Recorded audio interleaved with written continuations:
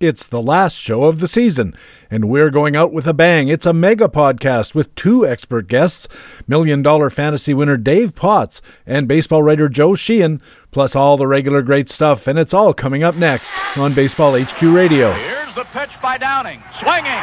There's a drive into left center field. That ball is going to be out of here. It's gone. It's 7:15. There's a new home run champion of all time, and it's Henry Aaron. The fireworks are going. Learn to play the winner's way, because Baseball HQ Radio starts right now.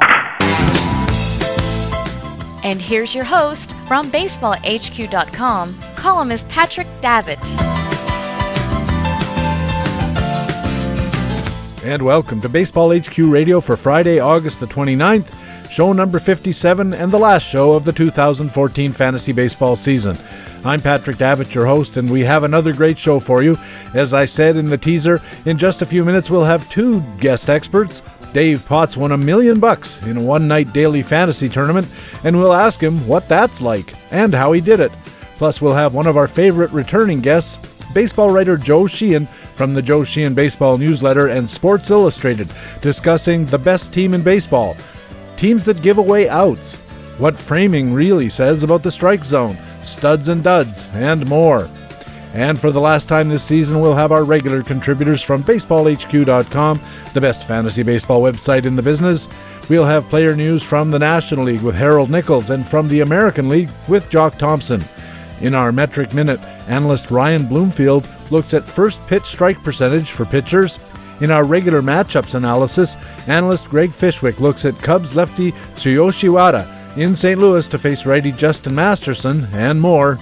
And in Master Notes, Baseball HQ founder Ron Chandler talks about keeping your owners playing hard to the end. It's another big show. Thanks for joining us at Baseball HQ Radio. Hey, what do you say? One last time? We gotta talk some baseball. And in our first inning, as always, our League Watch news reports. Jock Thompson is on deck with players from the American League. And leading off, it's the National League report and our old friend Harold Nichols.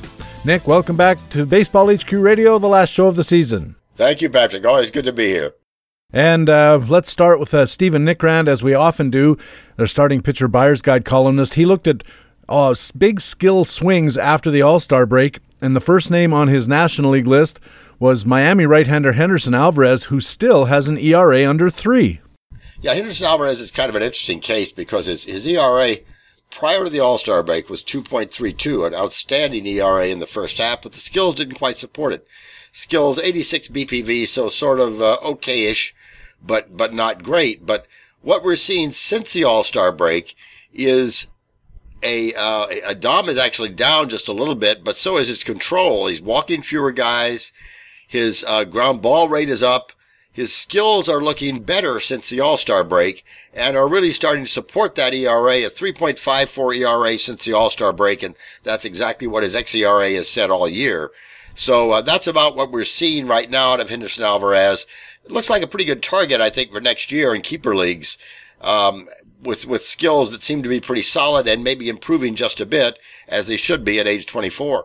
That's the thing, just 24 years old, and his entire career in the major leagues so far has been marked by extremely high ground ball rates, well over 50% most years, 57% in 2012, 56% this year. That's a really excellent ground ball percentage, and if you put him in front of a team that has a decent record at turning ground balls into outs, as Miami does, then this is a type of pitcher, I should say, who has a chance to outpitch his expected ERA because of that tremendous ground ball tilt and a concomitant fly ball, very few fly balls given up as well. Yeah, very definitely. I mean, here's a guy that he doesn't have a huge Dom rate, not going to strike out 8 or 9 guys per 9 innings, but with a ground ball rate as he has, he'll get by with a Dom of 5.5, 5.3 and be able to perform very, very well. Oddly enough, despite his 25% fly ball rates each of the last 4 years, in 2011 and 2012, he actually gave up 1.1 and 1.4, respectively, home runs per 9 innings, which is very unusual because of a greatly inflated home run per fly ball rate. Last year it was down to 3%, which is a little bit odd the other way, and he fell all the way down to only 0.2 home runs per 9 innings. This year, his home run per fly ball rate has normalized to 10%, which means his home run per 9 will be 0.7, and that means he's going to strand a lot of runners, the ones he does give up, and as you said, he doesn't give up many by the walk. No, he doesn't. He's walking less than 2 guys per 9 innings, and that's always a good thing. And over the last 31 days, I'd just like to say his base performance value 95, and his last 2 starts 130. So the thing I like about Henderson Alvarez, especially in redraft leagues or in leagues where you're going to have a shot at Henderson Alvarez next year, is that a lot of fantasy owners don't like a guy who has such a low strikeout rate, and it could mean a buying opportunity, a bargain. Yeah, very definitely. I mean, you're right. A lot of guys kind of discount a strikeout rate below 6, which is what you're going to have with Henderson Alvarez, I think, most of the time, and so there is certainly a bargain there. Stephen Nickrand's column also noted Arizona right-hander Josh Kallmenter because he has increased his dominance more than any pitcher in the big leagues in the second half. He's up to 8.1 strikeouts per 9. Yeah, Josh Kallmenter's dom has gone way up, and but here's a guy you got to be kind of careful with Josh Kallmenter. That increase in dom is outstanding, and put that with a 1.6 control, and everything looks very good. He's really getting kind of elite sort of skills showing in the second half. But the thing with Josh Kallmenter, there's always, I think, going to be a little bit of inconsistency there, because here's a guy that has kind of a fly ball tilt, and doesn't throw all that hard. I mean, his a mid-80s fastball.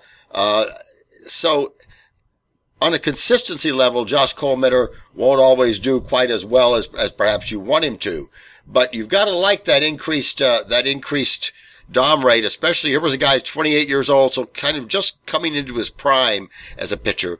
There could be sort of a breakout, I think, on the horizon for Josh Kallmenter.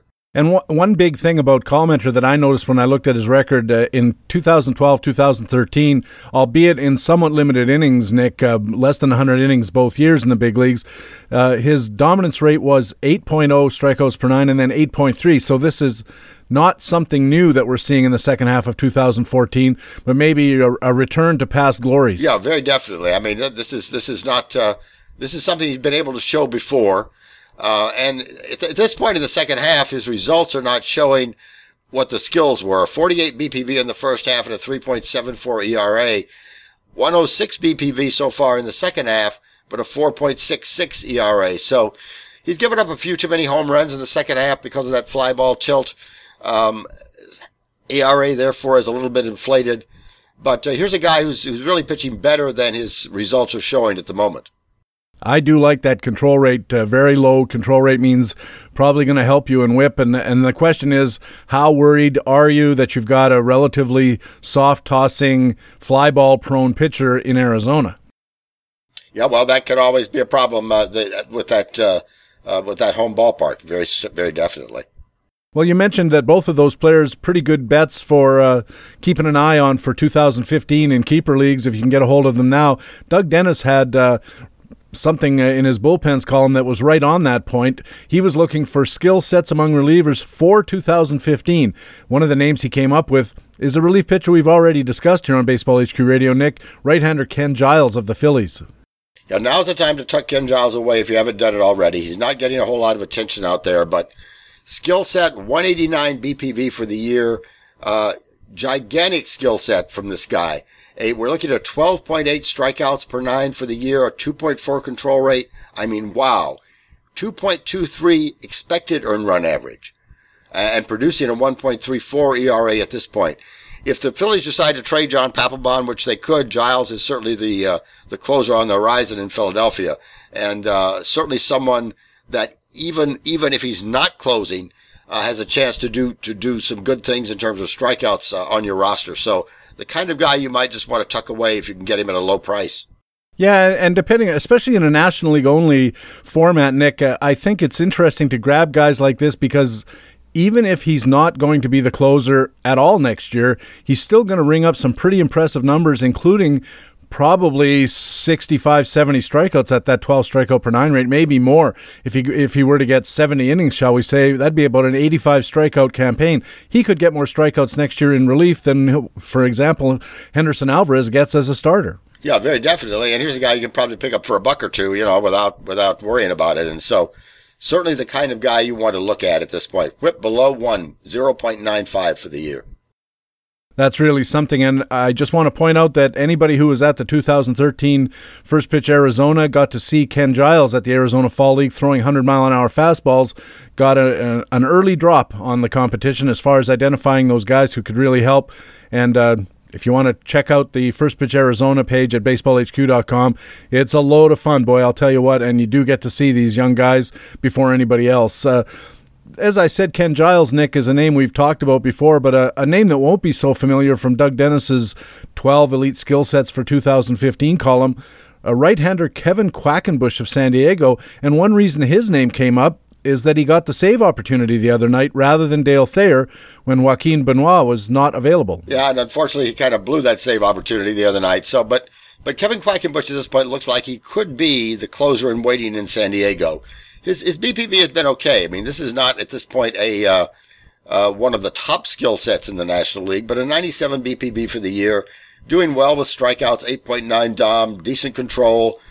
So here's a guy that they've already shown some faith in, and certainly at the moment has that kind of closer and waiting tag in San Diego. So certainly if you could pick him up at this point, which he may be easily available in plenty of leagues, someone to look ahead to for 2015. Yeah, when you look at it, I mean, I like the fact that he's got the 8.9 dominance, 8.9 strikeouts per 9 is pretty good, but the walk rate is not great for a reliever at 3.0. That's going to be a question mark, although he's managed to keep the hits down to the extent that his whip for the season in 42 innings is also under 1.0. That's pretty good. And an ERA of 2.76. Again, I don't think this is the kind of guy who's rosterable in a mixed league because there are just so many other options closer to the closer role than this. But in a single league format, this again is just like Ken Giles is going to be a guy you want to keep on your radar, if not on your reserve list, because he's the kind of guy who stands to help you across the board, except in saves, in a single league format where you need a couple of those cheap relievers. Yeah, very definitely. I mean, especially if you're in a deep NL only league, certainly a guy to keep on your radar and maybe even to tuck away at this point for 2015. All right, Nick, thanks very much for doing this. Before I let you go, I'm going to put you on the spot. Who's going to be in the World Series? Oh my gosh, hard to tell at this point, isn't it? It's a nice race. You know who I'd like to see in the World Series? I'd like to see Kansas City make it back to the World Series. Wouldn't that be fun? They've done better than anybody's expected at this point in the season, and maybe they can just put it all together. Yeah, that would be interesting. I don't think it's going to happen. I still like the A's if they can get their pitching sorted out because they do look good out there. In the National League, talking to Joe Sheehan in a few minutes on this show about the Washington Nationals, very quietly and without much fanfare, have become the best team in all of baseball, and they just seem to have everything going for them. They sure do. Washington really does have it going for them at this point, and that would be another real nice surprise in the World Series. So, yeah, Washington's certainly one to look for out of the National League. And I fear in the American League we'll get the same old standbys, but it would be nice to see somebody like Kansas City sneak in there. Or even Seattle. Seattle could scare some people with that pitching staff as well, although their offense is a little anemic at times, shall we say. Yeah, I guess we would find out with Seattle whether pitching really does rule the day, but certainly with the pitching staff they've got, there's a chance that they could continue doing well and sneak in. And you have to like their chances in the one-game play-in because they can start Felix Hernandez, and that right away is a huge advantage, assuming that they set up their rotation correctly, and I'm sure they will if they realize they're going to have that opportunity. Of course, if it's a situation on the last Sunday of the year where they have to win just to get into that game, then that's the game they have to start Felix Hernandez in, and then I guess they go with Iwakuma. Yeah, probably so, although they've got Paxton at this point who's back in the rotation and pitching very, very well, so they've got a top three that I think rivals almost anyone in baseball at this point. And during the playoffs, it has been shown that all you need is three starters because of the off days and stuff. They don't actually test your rotation nearly as much as they do during the regular season. Now, that's true, and the thing to think about too with that is as you think about it, you're right about the Seattle not having much offense, but if the other team scores 0 runs, All you need is one. And, they've got enough offense if it ever just comes around all at once that they could score, 3-4 runs a game in a short run few series, and that could be enough. Nick, thanks a million for doing this show, and especially for all your hard work during the season. You and Jock Thompson have done so much work that people don't see. All they hear is the smooth and dulcet tones, but there's a lot of work going on behind it, and I really do appreciate that you put in that effort. Well, thank you, Patrick. Much appreciated. It's been fun. Harold Nichols writes pitcher matchup reports for BaseballHQ.com, and he's our man on the National League beat here at BaseballHQ Radio. Now let's turn over to the American League and BaseballHQ.com Director of News and Analysis, Jock Thompson. Jock, welcome back to BaseballHQ Radio. Last time. I know. How you doing? Time flies, doesn't it, PD? Yeah, it seems like only yesterday we were just wrapping up the preseason and trying to figure out who we were going to draft and make recommendations that way. And now here we are at the end of the run. It's been terrific.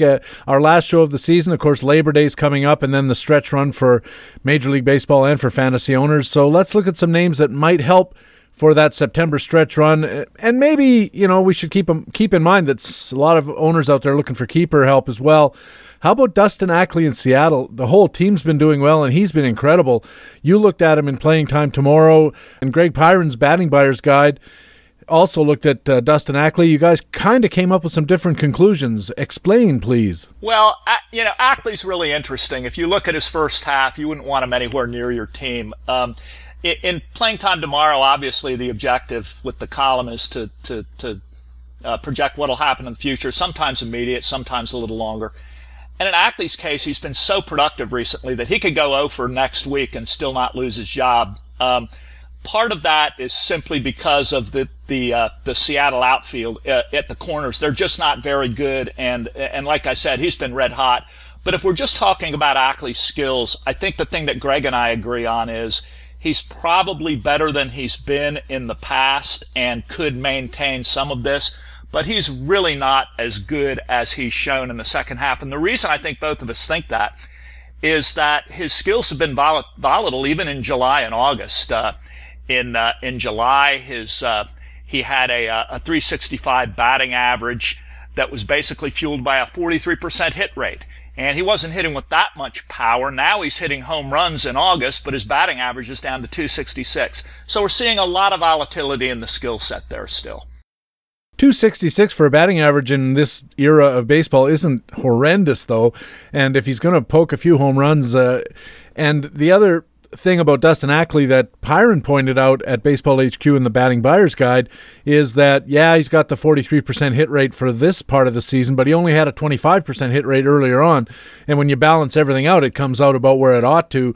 Is there a chance that Dustin Ackley has just finally figured things out, and how do you like him for 2015 as well? Well, again, I think he's better than he's been in the past, which isn't hard to do. He's been pretty miserable over his career. Last year he hit 250. In 2013 he hit 253. I think the thing I'm seeing here is volatility. For example, in June, he hit 165. In July, he hit 365. In August, he's hitting 266. There's a lot of volatility there. There's a lot of volatility in the underlying skill set. I think he's capable of hitting 270, 280 with double-digit home runs, double-digit steals.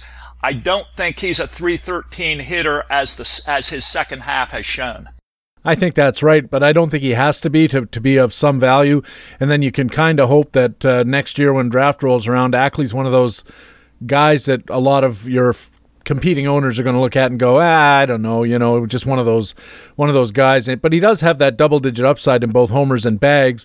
And if he hits 270, I think that's probably worth getting. The Oakland A's in a pennant race with your Angels, Jock, and they got a little bit of bad news. Sean Doolittle goes on to the DL with an oblique strain, and something of a surprise here that manager Bob Melvin announced that Eric O'Flaherty is going to be the closer rather than Luke Gregerson. Rod Truesdell covered this in Playing Time today. What did he see here, and what do you see here? And is there any chance for Gregerson? Well, I think both what Rod and I think everyone thought was that Gregerson would get the job simply because he's been experienced at closing, and Melvin surprised everyone announcing O'Flaherty. I think it's a crapshoot for the rest of September. Oakland's initial thought is to keep their longtime setup relievers in their established roles, which means Gregerson and Ryan Cook are going to set up. And O'Flaherty's actually been pretty solid since his second half return from the DL and an elbow strain. He's got a 1.76 ERA, 3.31 expected ERA, 56% ground ball rate, and a 3.0 command. So he's no slouch. The problem that the A's have right now is that their bullpen, ever since Doolittle's left, it's been very iffy in terms of holding leads in close games. They lost one last night to the Angels. They didn't have a lead, but Cook wasn't particularly impressive last night. He couldn't find the plate. Luke Gregerson coughed up a save to Houston. So I think right now O'Flaherty's the guy until Doolittle comes back. Yeah, Doolittle himself told the media that he wasn't that concerned about the injury. He said it felt more like a cramp than an actual tear or anything like that, although he's not familiar with it. And I guess we'll have to see how long he's out also. Probably a safe bet to say most of September, as they'll probably want to ease him back into pitching, especially as the playoffs approach. Also, speaking of Oakland, Jock, Giovanni Soto was traded to the A's from Texas because they have some problems with catching with John Jaso out. Stephen Vogt has a foot injury that keeps him from catching. And first of all, let's talk about Giovanni Soto. And second of all, maybe you could talk about Thomas Talise, the Texas prospect who gets the call to go behind the plate for the Rangers. Well, one of the reasons that the A's were interested in Soto is that they're having catching problems. They're not very good against the running game, particularly with Stephen Vogt out with a foot injury. At least a foot injury that keeps him from catching. He's still playing in the outfield. Both the A's other catchers, John Jaso, he's having concussion issues. Derek Norris isn't a very good catch and throw guy. I think he's throwing out maybe 14% of the base runners against him. Soto's a little better than that. He's always been around 27%. He's going to see a lot of time behind the plate, particularly as Oakland's competitors in September realize that they can run on the A's. And what about Talise? Talise is an interesting guy. He's very young. He's inexperienced. He's only 23. Right now, he doesn't have a lot of power, but he hits for very good contact, and he does have some gap power. He's also got decent speed, as our call-up report indicates. This is a guy you don't want to expect too much from, but when you think about a park like Arlington and how young he is and the fact that he makes about 90% contact, he's interesting. It's somebody to keep an eye on. As one of your many jobs, Jock, you are also the Keeper League's columnist. It doesn't come into play that much this time of the year, but now we're starting to think about it. And with a month to go, Keeper League owners, especially teams like mine, where I'm not going to be in contention for the money spots, are looking at potential pickups towards the end of the year that they can hang on to as keepers for 2015. Harold Nichols and I already talked about Doug Dennis's most recent column. His Bullpen Buyer's Guide looks at 12 elite skill sets to consider, mentions a bunch of relievers who don't have prominent roles right now but are nonetheless highly skilled and could step into something bigger. Let's talk about a couple of the names there. Well, there are two names that I really love to potentially inherit closer roles next year, and they are Dellin Betances of the Yankees and Wade Davis of Kansas City.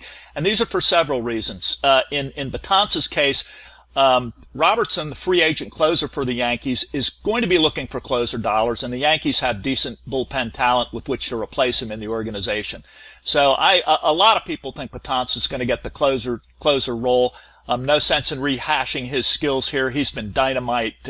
He's been one of the best non-closer relievers in the game in 2014.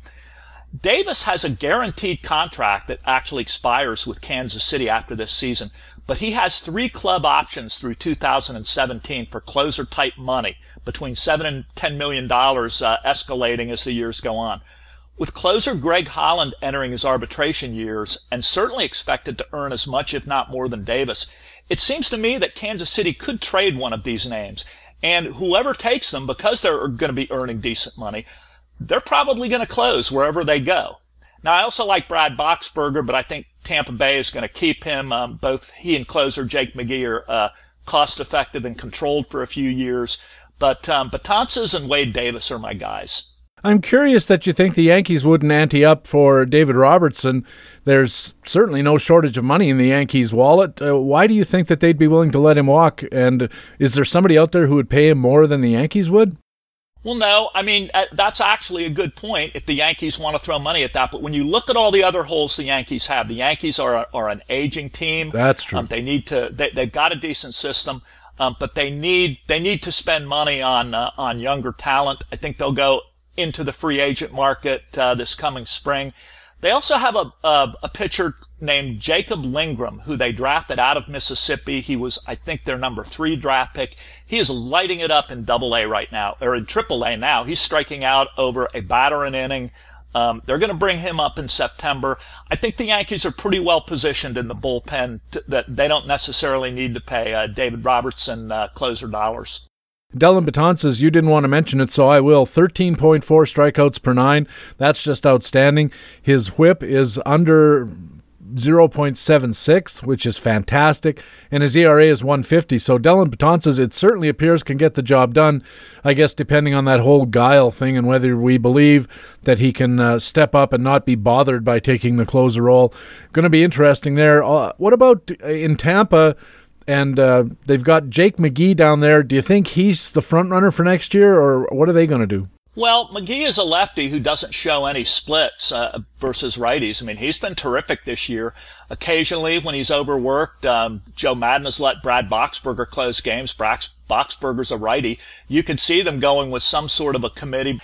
And again, like I mentioned, both of them are under club control. They're cost effective.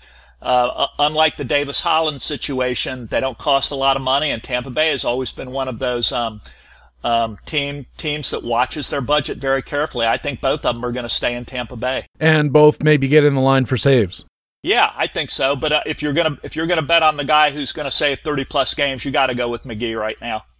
Finally, Jock, I'd like to circle back to talk about one of your August picks to click. You talked about Jordan Schaefer, who's kind of a bust for Atlanta. They finally dealt him out, and it was kind of a surprise that he did so poorly for Atlanta. He moved on, and now he's most lately been traded to Minnesota right at the deadline, and he's been fantastic. He's got around 60 or so at bats. He's hitting well over 300. He's getting 13% walk rate and an on-base percentage of more than 400. But listen to this, 10 stolen bases already and 60-plus at-bats. That's close to 100 steals a year prorated. That's Billy Hamilton country. Yeah, we kind of called the stolen bases in early August when I first started talking about him. Go look at his running game over the last couple of years. It's elevated to close to 90% or maybe just a little above it. That's stolen bases per attempt. And he's doing the same thing here. I'm not sure he's been caught yet in Minnesota. It's like you said, he's stolen 10 bases. What I didn't expect was his contact rate to jump. It's 86% in August. He's hitting .328.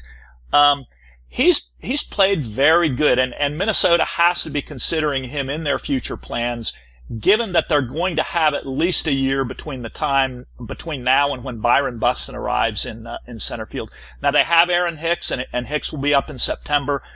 Schaefer may lose a few at-bats to Hicks, but Hicks hasn't exactly set the world on fire either at Double-A or Triple-A where he is now, and he's failed in 2 major league auditions so far. So I think Minnesota's going to keep seeing what they have in Schaefer. 1 caught stealing so far for the Twins, 9 walks, 9 strikeouts, something you always like to see, and of course it's a very small sample size, and we want to caution people in that regard, but he's a plus defender, and and that helps, I was going to say.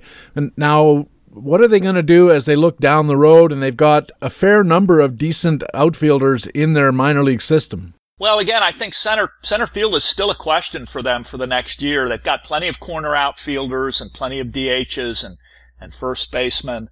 But center field is there's an opening there. Danny Santana is considered the shortstop of the future over there in Minnesota. You've got Byron Buxton, who's a year away. Potentially, you've got Aaron Hicks. I think Schaefer is with the right team at the right time. He's got a very small window. He's going to have to take advantage of it. But again, this is a guy who's always had good patience. His contact rate has risen a little bit. It's a small sample. We have to see how that works. And there's no one who'll question his base running skills. His base running skills are there and they're not slowing down. It'll be interesting to see what happens, but I would not say never about Jordan Schaefer establishing himself with some regular play over the next year. Yeah, I have to think that even if Minnesota decides they want to go with Hicks, or down the road they think Buxton is their guy, presuming he can ever stay on the field, you have to look at a guy like Schaefer and you think to yourself, if he's figured it out, if he's drawing all these walks and making all this contact and basically getting on base at this very high rate because he's using his speed by slapping the ball around and drawing a ton of walks, all of a sudden you have to look at him and say, a guy who can get on base at 400 plus on base percentage and maybe steal 60 or 70 bases in a year with full-time play. I'm not going to say 100, but certainly 50, 60, 70 is not completely out of bounds as far as speculating. This is the kind of guy who could help any team in baseball at the top of the order. Yeah, you're right. And it's kind of interesting. When he was considered a very hot prospect and he was a top 100 guy, say 5-6 years ago, if you remember, they expected him to hit double-digit home runs. Well, and that was before he got suspended for HGH, so that could have been a factor there. But he's not hitting for power anymore. His swing has been totally retooled. It's different. He doesn't have a single home run this year.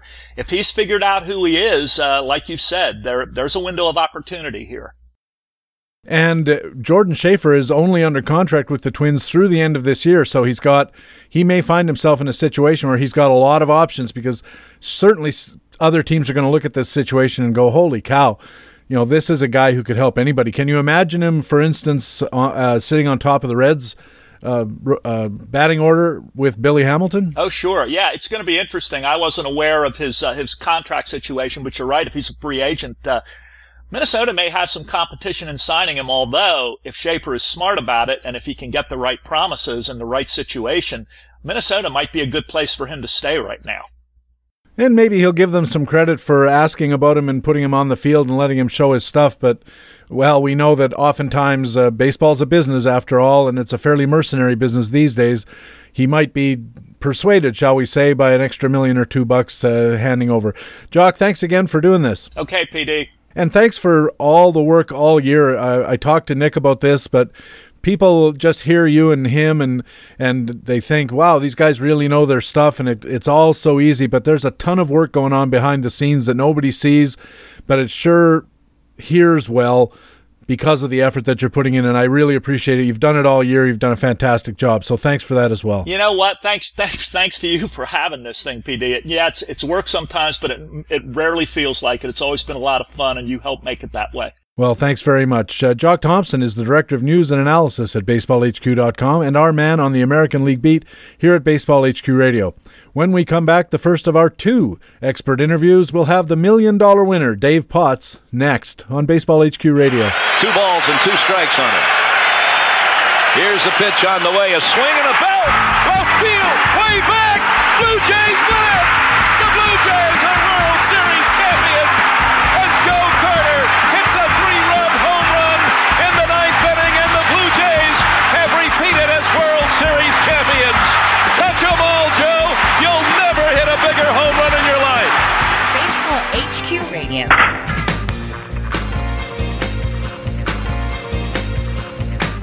And welcome back to Baseball HQ Radio. I'm Patrick Davitt.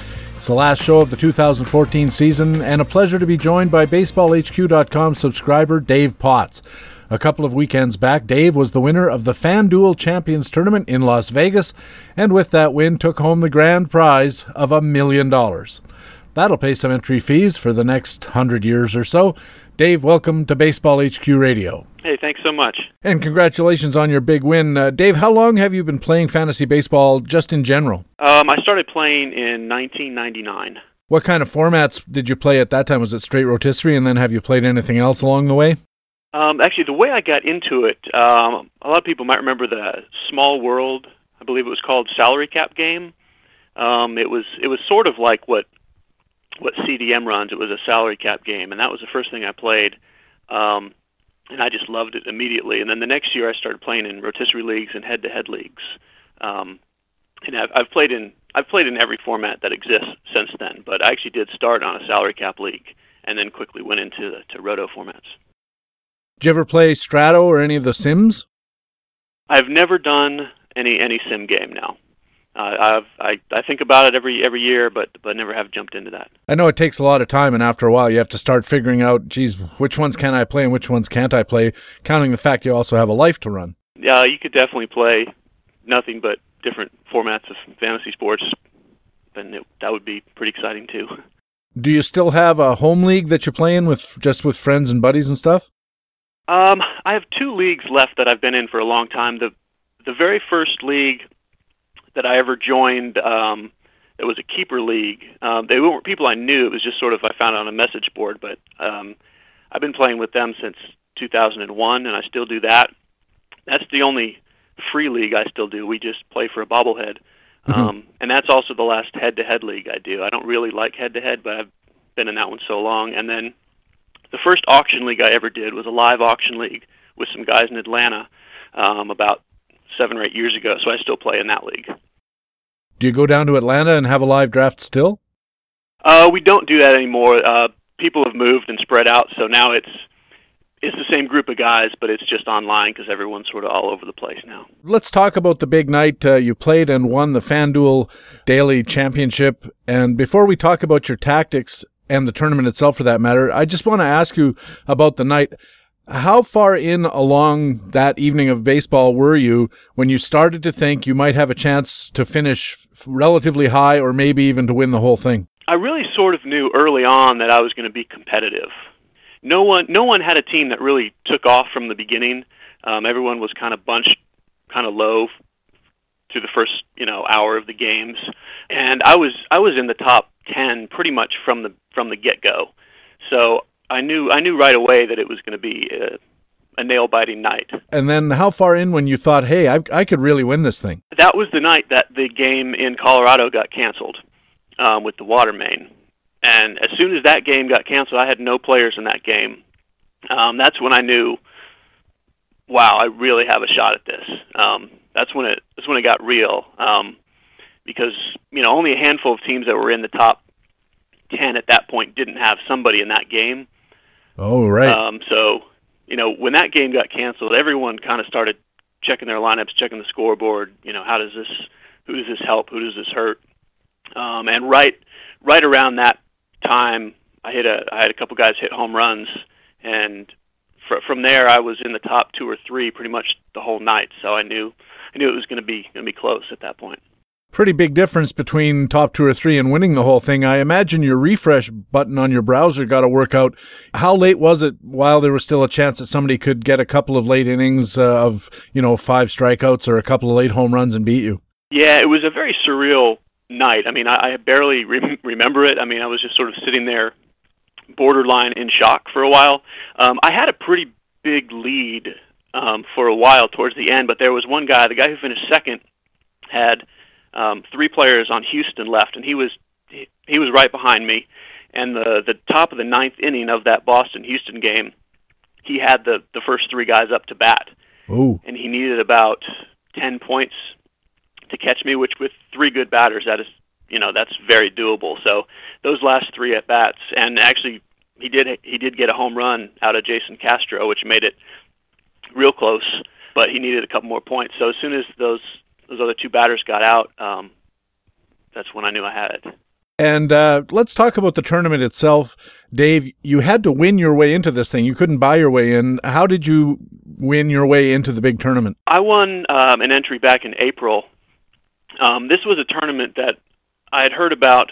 I actually heard about this tournament when I was in Vegas drafting at the NFBC.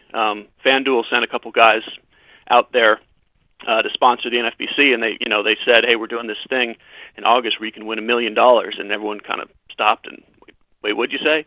So at that point, I knew I wanted to try to get into this. So early in the season, I entered a bunch of the qualifiers trying to get a seat in this, and it was in April.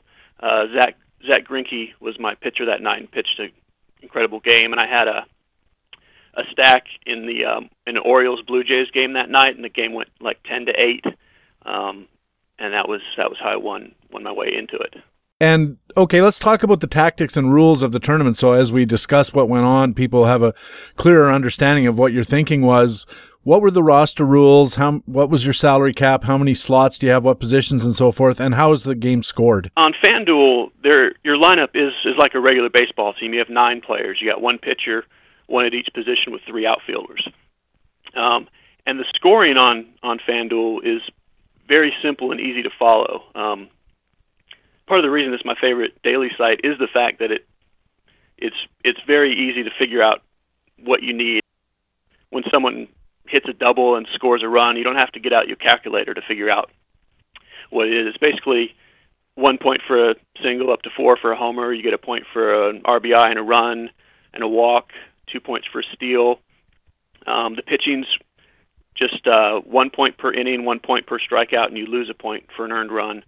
And then wins are worth 4 points. Is there any negative counting for instance, you said that you lose a point for a pitcher giving up an earned run. What about a hitter making an out or hitting into a double play, getting caught stealing, anything like that? So the only negative point is you lose 0.25, like a quarter of a point per out. So an 0 for 4 would be -1. So the negative, it is a negative, but I mean, an 0 for 4 is the same as getting 1 walk gives you a point. So you can lose points for batters, but you can't lose a lot of points with your hitters. I spoke with our mutual friend Todd Zola about your success this last week on the pod, and he thought it was a pretty bold move of you to spend so aggressively on David Price. I think his price was $11 million out of 35. Is that right? Yeah, it was 11. Yeah. And so that's almost a third. And a couple of questions came to my mind when I saw that. First of all, how common is it in this game for an owner to commit so big a portion of his cap to a starting pitcher? It's really pretty common. I personally always start with the pitcher, and I'm going to spend whatever I need to spend to get the pitcher that I want. David Price was like 25% owned that night, so fourth of the people in this tournament went with Price. It's not that unusual to see people spending a lot on a pitcher, because that's the one spot where you can best guess how a guy's going to do that night. I mean, it's the most predictable spot in your lineup, so that's where the closest to guaranteed points you can get is by going with the pitcher. And so I guess David Price that night was pitching against Seattle, not exactly the 27 Yankees for a offensive powerhouse. Even though they had Felix Hernandez going for them, that didn't really factor into your decision-making, I guess. It did some. It was really an interesting night that, Price and Felix were the only two aces going, and they were going against each other. Usually I would try to avoid someone who's going against another good pitcher because you do want that win. But the next guys down the list were just not good enough pitchers for me to want to use. So basically it came down to between Price and Felix. And, the strikeout is a really important thing. So I went through the lineups and looked at, the strikeout rates of the lineup of both teams, and I just thought Price had the better shot of getting more strikeouts against that weaker lineup than Felix having to go against Detroit. The other tactical decision Todd Zola noted about how you built your roster was that you stacked your hitting roster. You mentioned in the earlier tournament that you had stacked certain teams, and stacking, for those of you in the listening audience who don't know what that is, it's the practice of loading up with multiple hitters from just a handful of teams. And in fact, of your 8 hitters, you had 3 Blue Jays, 3 Angels, 2 Red Sox, and nobody from any other team. So what is the advantage of the stacking approach to you? The general conventional wisdom in daily, which I think is correct, is that in a tournament where you really need to finish up near the top, stacking is a good way to go, because ideally, if one guy gets an RBI, he's knocking in one of your other players, so you're getting that run as well as that RBI. So you're sort of hopefully piling points on top of each other. So in a tournament, that's usually how I go. And on this day, I'd spent so much money on David Price. There were 2 hitters that I really wanted in my lineup. That was Ortiz and Jose Bautista. So I had those 3 players, Price, Ortiz, and Bautista, and then I pretty much had to build around that and fit what I could. And I targeted those 3 teams. Those were really the only teams that I was looking at and trying to get as many guys from them as I could. And why those 3 teams? The way that I play is I'm playing more against a pitcher than I'm playing on a hitter. And there's a lot of things that I do in daily that, honestly, I don't know if it's the correct way to go. I don't consider myself an expert at all in daily, but I think it's easier to predict what pitcher is going to get beat up than to predict what individual hitter is going to have a big day. So it was that day, Toronto was going against John Danks, and he gets, hit pretty hard by righties, so I had 3 right-handed Toronto bats. Boston was going against Brad Peacock, who's, had been really terrible up to that point. So I got a couple lefties against Peacock, and then the Angels were in Texas against Colby Lewis, which, Colby Lewis is, I don't always hate him, but the Angels have really been hitting the ball in Texas. I just felt like they were going to be able to score runs that night.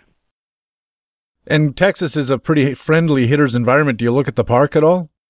I do, yeah. It's pretty unusual for me to ever play anyone in, a San Diego type park, almost regardless of the matchup. I sort of use it as a tiebreaker. The Toronto White Sox game, it was in Chicago, but that's a good park. So I don't overdo the park factor, but I certainly look at it. Now, the obvious critique that I've heard about the stacking approach in building a roster is the concern that you're putting most of your eggs in very few baskets. And I guess we saw an example of that, as you mentioned, with the Cincinnati-Colorado game. It's a game in Colorado, which is a very friendly hitter's environment, as we all know. So that would kind of encourage you to look at the Colorado lineup. The more usual issue in this eggs in a basket situation would be facing a hot pitcher. If you go into that situation, you say, I'm going to pick this team of hitters, and I'm going to do that because this pitcher is very bad, you run the risk of the pitcher having just a terrific night. The Jays didn't do much against John Danks on your night, and 2 of your least productive hitters were Jays, including Jose Bautista, I think might have been your most expensive and least productive hitter. So how do you respond to this idea that aggressive stacking increases your risk? Well, there's no question it's a riskier strategy, and that's why it's generally sort of a tournament-only play where you really need to finish high. The other kind of daily game is what people call a cash game, where like a 50-50 or a double-up, where basically half of the field doubles their money. So if you play in a tournament with 100 teams and you put in $5 and the top 50 all get $10, so there's no difference between finishing 48th or finishing 3rd.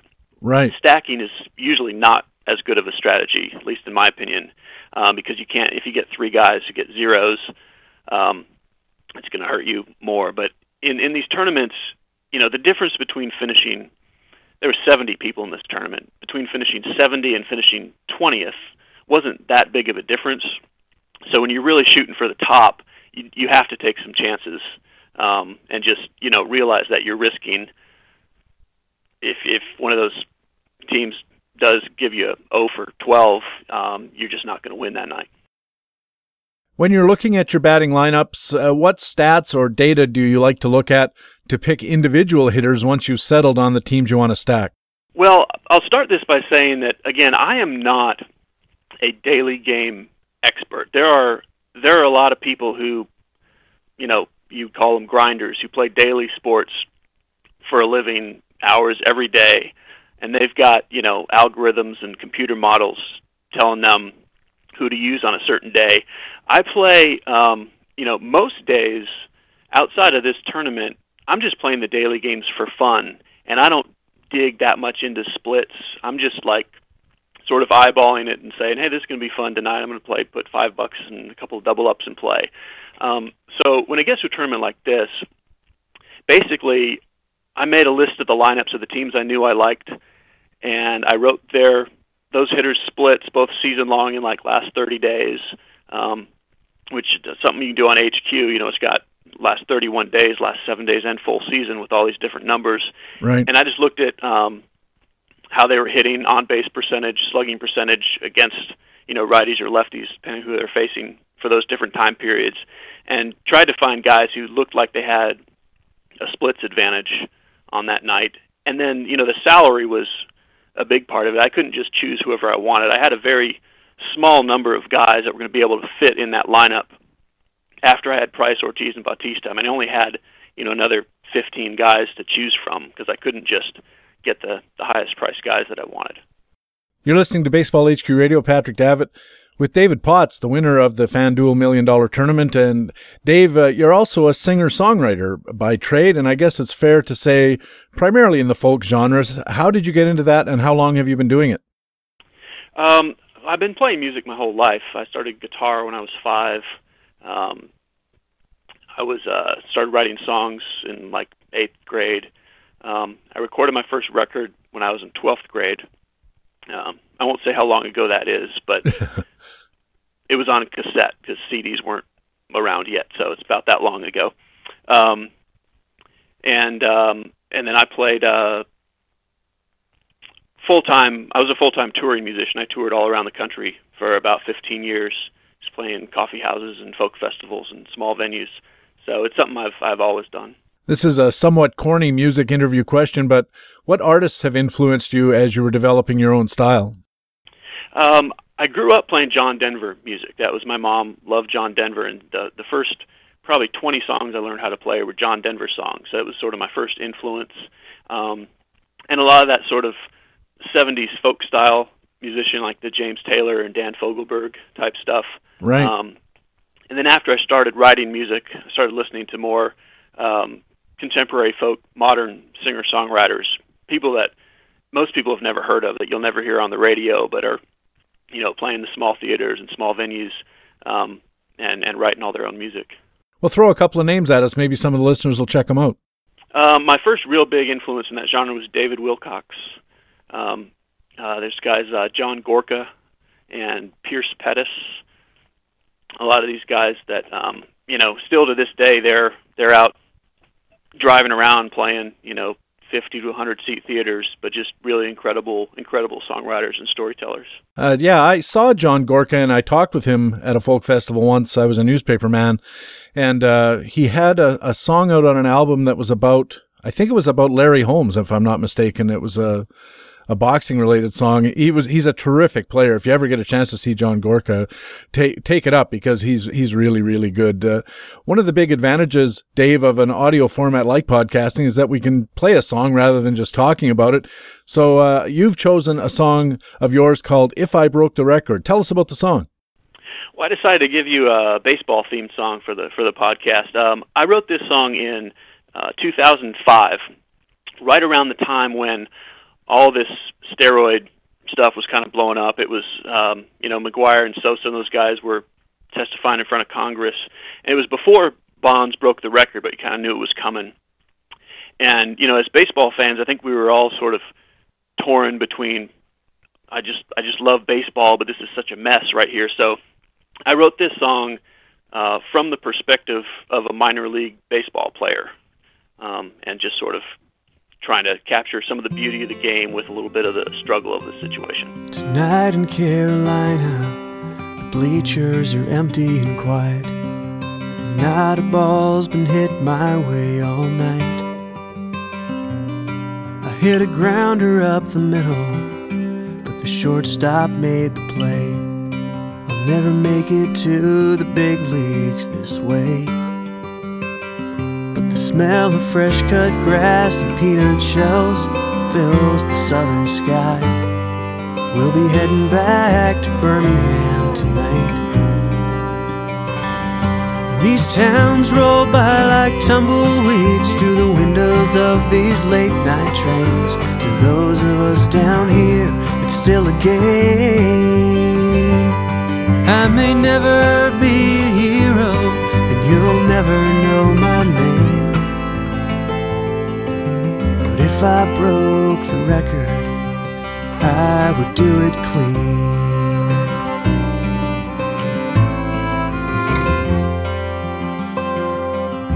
Last week out in Greenville, about an hour before the game, the boy was watching warm-ups with a big smile on his face. And he put down his popcorn, held out a ball and pen.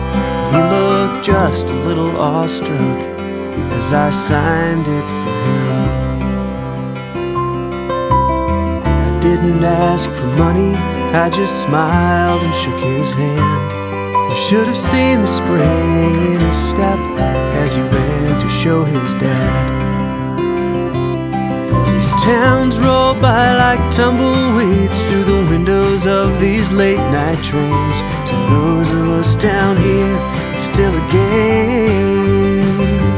I may never be a hero, never know my name. But if I broke the record, I would do it clean.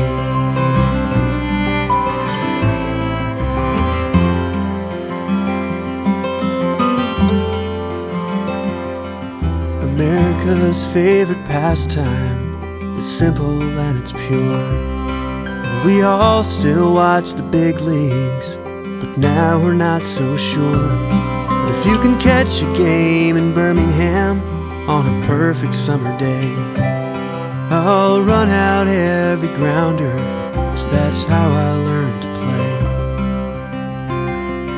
It's not glamorous here in Double-A, it's not for everyone, but baseball's what I do, it's who I am and what I love. These towns roll by like tumbleweeds through the windows of these late-night trains. To those of us down here, it's still a game. I may never be a hero, and you'll never know my name.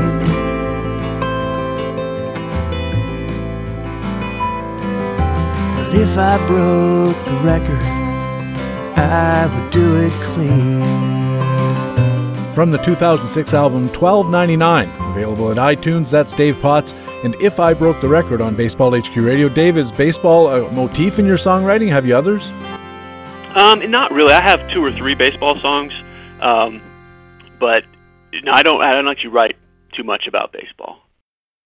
And as a fan, do you have any favorite baseball-related songs? There's a singer-songwriter named Chuck Brodsky who has written dozens and dozens of baseball songs that are just fantastic. And he tells, unlike me, I sort of created a story. He tells a lot of true stories. He's a sort of a baseball historian and takes stories and puts them into song. So if you like baseball music, I would definitely recommend Chuck Brodsky. Do you spell Brodsky with an I at the end or a Y? With a Y. Brodsky. All right, Chuck Brodsky, check that out. Dave, during the season, we always ask our guests to talk about studs and duds for the balance of the season. These are guys you'd like to acquire for studs for the rest of the year, maybe look ahead to next year as a sleeper keeper. The duds are going to be guys, obviously, that you're not so crazy about for either the next few weeks down the stretch or maybe for next year as well. And so let's go ahead and do that with starting with the American League and a stud hitter, a guy you really like for the stretch or as a keeper. Well, this one doesn't help anybody because this is not a guy you're going to be able to pick up. I just got to say his name one more time this year, and that is Edwin Encarnacion. He was my big guy coming into the year, and he's been terrible really since he's come back from the injury. But I just feel like if there's one guy who's going to go on a tear that can push you from 5th to 1st the rest of the way, hit 12 home runs in 2 weeks, I still think he's going to put another one of those streaks together. I just love that guy.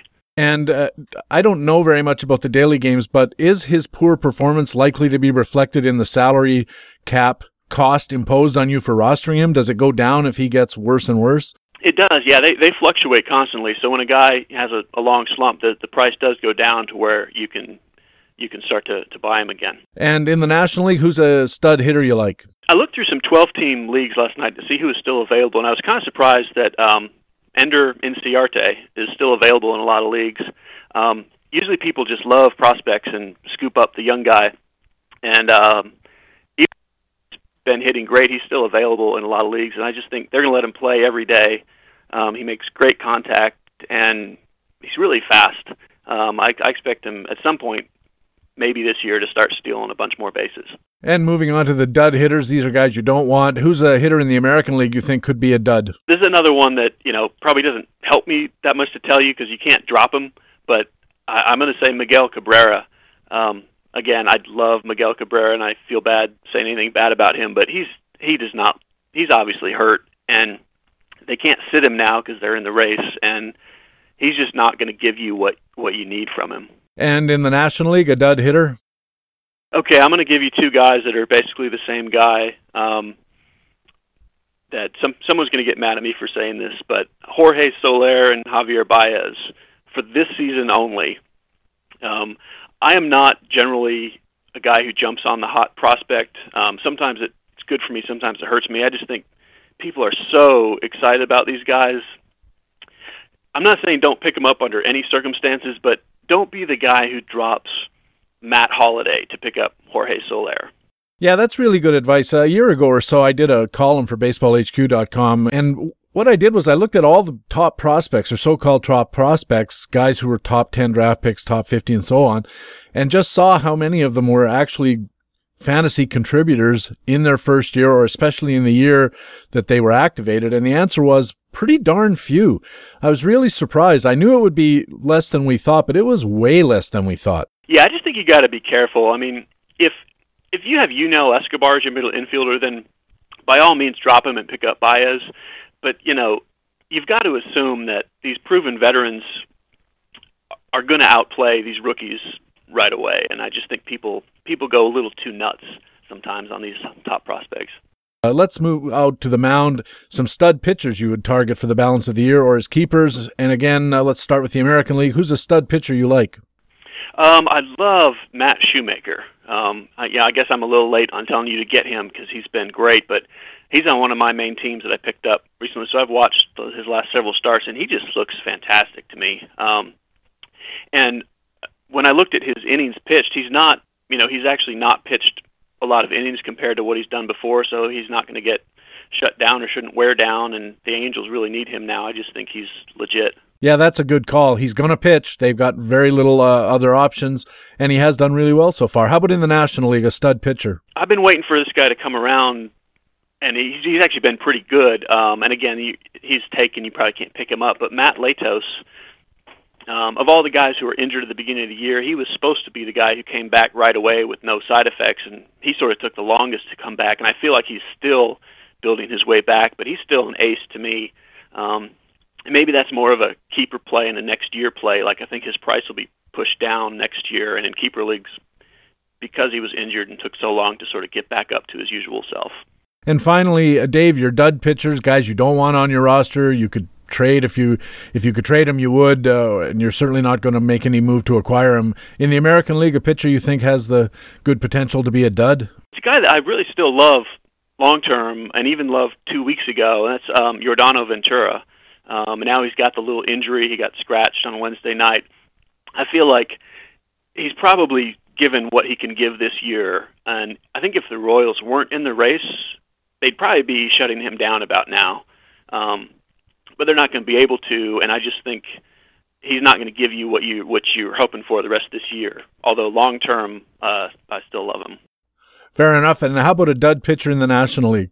I had a really hard time coming up with this one, so I'm going to give you the answer, which is my theory in draft and hold leagues.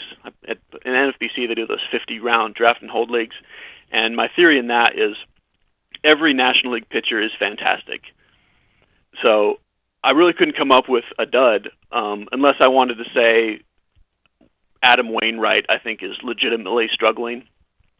I kind of like every National League pitcher, which is probably not a great answer for the podcast, but that's all I got. Hey, whatever works for you. I mean, I don't want you to say, pick a guy to be a dud, even if you don't buy it. If you don't think there's duds, then there's no duds. Finally, Dave, before I let you go, tell listeners where they can catch up with your work. You can find my music, wherever you find music, iTunes or Amazon or whatever you do, Spotify. Spotify will pay me 1/1000th of 1 cent if you listen to one of my songs on there. That's a different topic. And I've got a website, which is just davepotts.com, Potts, and you can find me on there anytime. Twitter feed or Facebook? Yeah, Twitter. I've actually got two Twitters. My music Twitter is Dave Potts Music, and my baseball Twitter, where I post baseball thoughts, is Dave Potts 2. All right, Dave, thanks very much for doing this. Congratulations again on the big win, and maybe try to catch up with you next preseason. That sounds great. Thanks so much for having me. Dave Potts is a singer-songwriter and fantasy baseball player who won $1 million in a one-day tournament through FanDuel.com. Next up, it's our last feature interview of the season with one of our favorite guests, the writer of the Joe Sheehan Baseball Newsletter, Joe Sheehan. I guess that makes sense. Coming up next on Baseball HQ Radio. Racker throws. There's a long tag. It's going to be, I believe, the Giants won the pennant. The Giants won the pennant. The Giants won the pennant. The Giants won the pennant. Bobby Thompson hits into the lower deck of the left field stand. The Giants won the pennant, and they're going crazy. They're going crazy.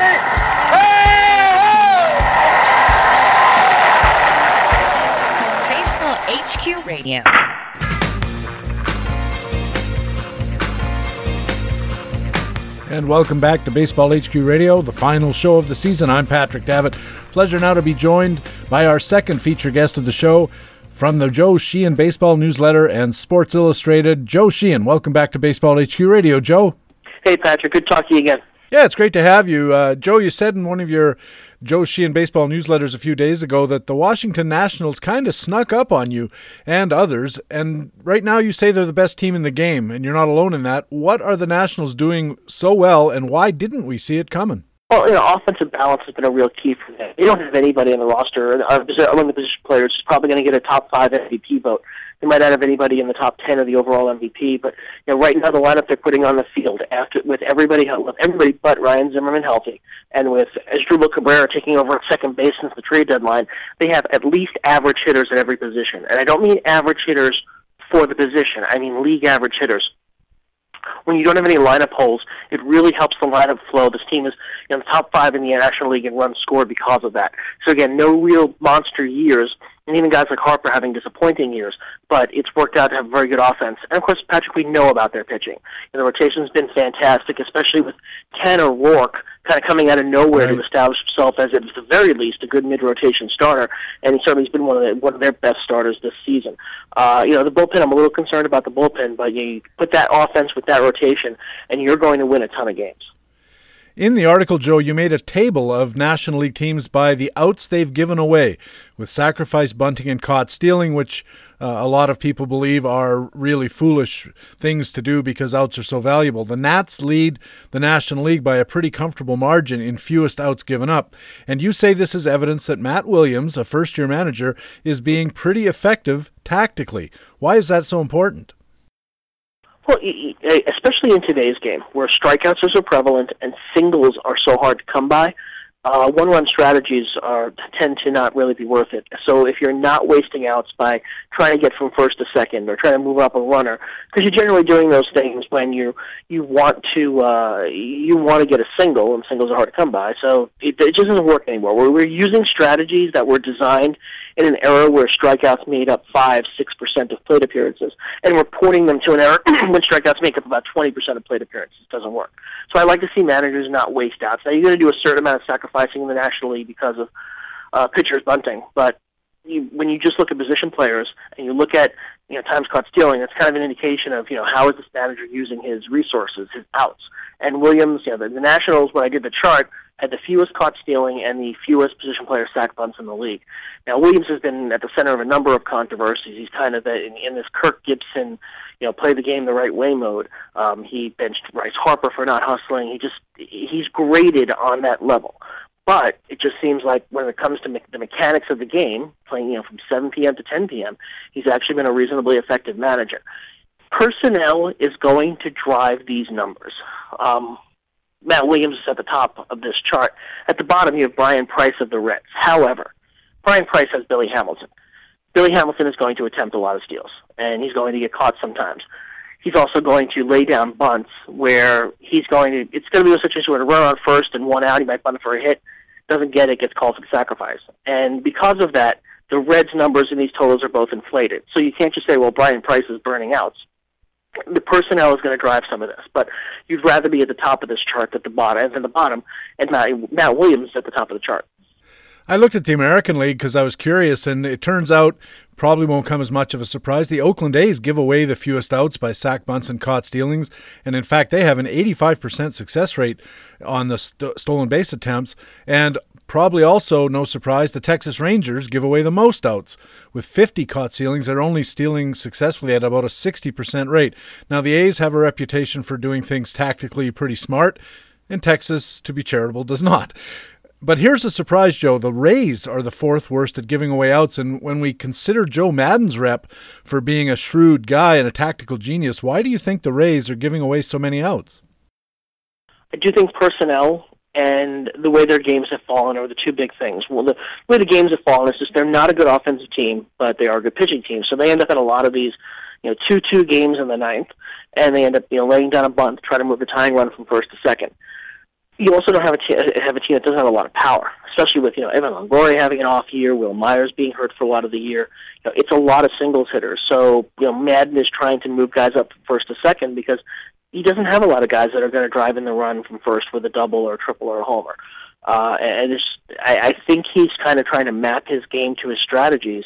Whether he should be doing that or not, I'm not a big fan of the sacrifice bunt, as you know, but it feels like watching the Rays, they're doing a lot of these in the 8th and ninth innings of close games with, the likes of Yunel Escobar and Jose Molina, where, your other option is a double play. So I don't mean to excuse it. I'm saying that I think this is why I don't want to use these to just make a chart and say, good manager at the top, bad manager at the bottom. I do think roster and game situations are going to apply a little bit here. Joe, just as they were wrapping up the search for the new commissioner, and what a surprise, Rob Manfred gets the nod, you wrote that what the game really needs is a chief baseball officer. What does that mean, and why can't Rob Manfred be it? I'm hoping Rob Manfred is it, but if you look at what the commissioner's job became, it's the last time baseball hired a commissioner, went out and did a search and hired a commissioner, was Bartlett Giamatti. They did that search in 1988. We are a full quarter century past that. Fay Vincent took over basically because he was Giamatti's number 2 after Giamatti died, and then they shoved Vincent out, and an owner took over in Bud Selig. And it's been so long that I think people have kind of forgotten that Bud Selig, didn't become commissioner the way all the other guys did. Bud Selig became commissioner because he was, a hawk with the owners when they were trying to get a salary cap in 1994.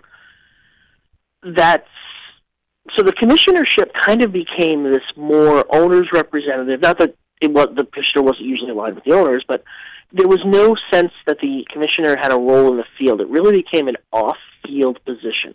And I think what we need now is somebody who's going to address the game on the field. I keep checking back to the strikeouts issue. Strikeouts are really starting to take over the game, and we hear nothing about what Selig or Manfred is going to do about that. It's affecting the watchability of baseball. Patrick, I love baseball as much as anybody alive, and I don't enjoy the game that's being played right now.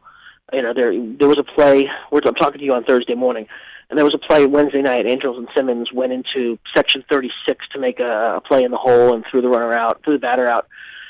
There's just not enough opportunities for that anymore because 21% of the time the batter's striking out. Late in games, it's up to almost a quarter of the time. You've got these power relievers that are striking out 45% of the batters. I just think it's bad for the game. What is the new commissioner going to do about that? We hear about pace of play issues. But we've been hearing about that for 20 years. There are on-field issues that we just haven't heard anything from the commissioner, really from Selig.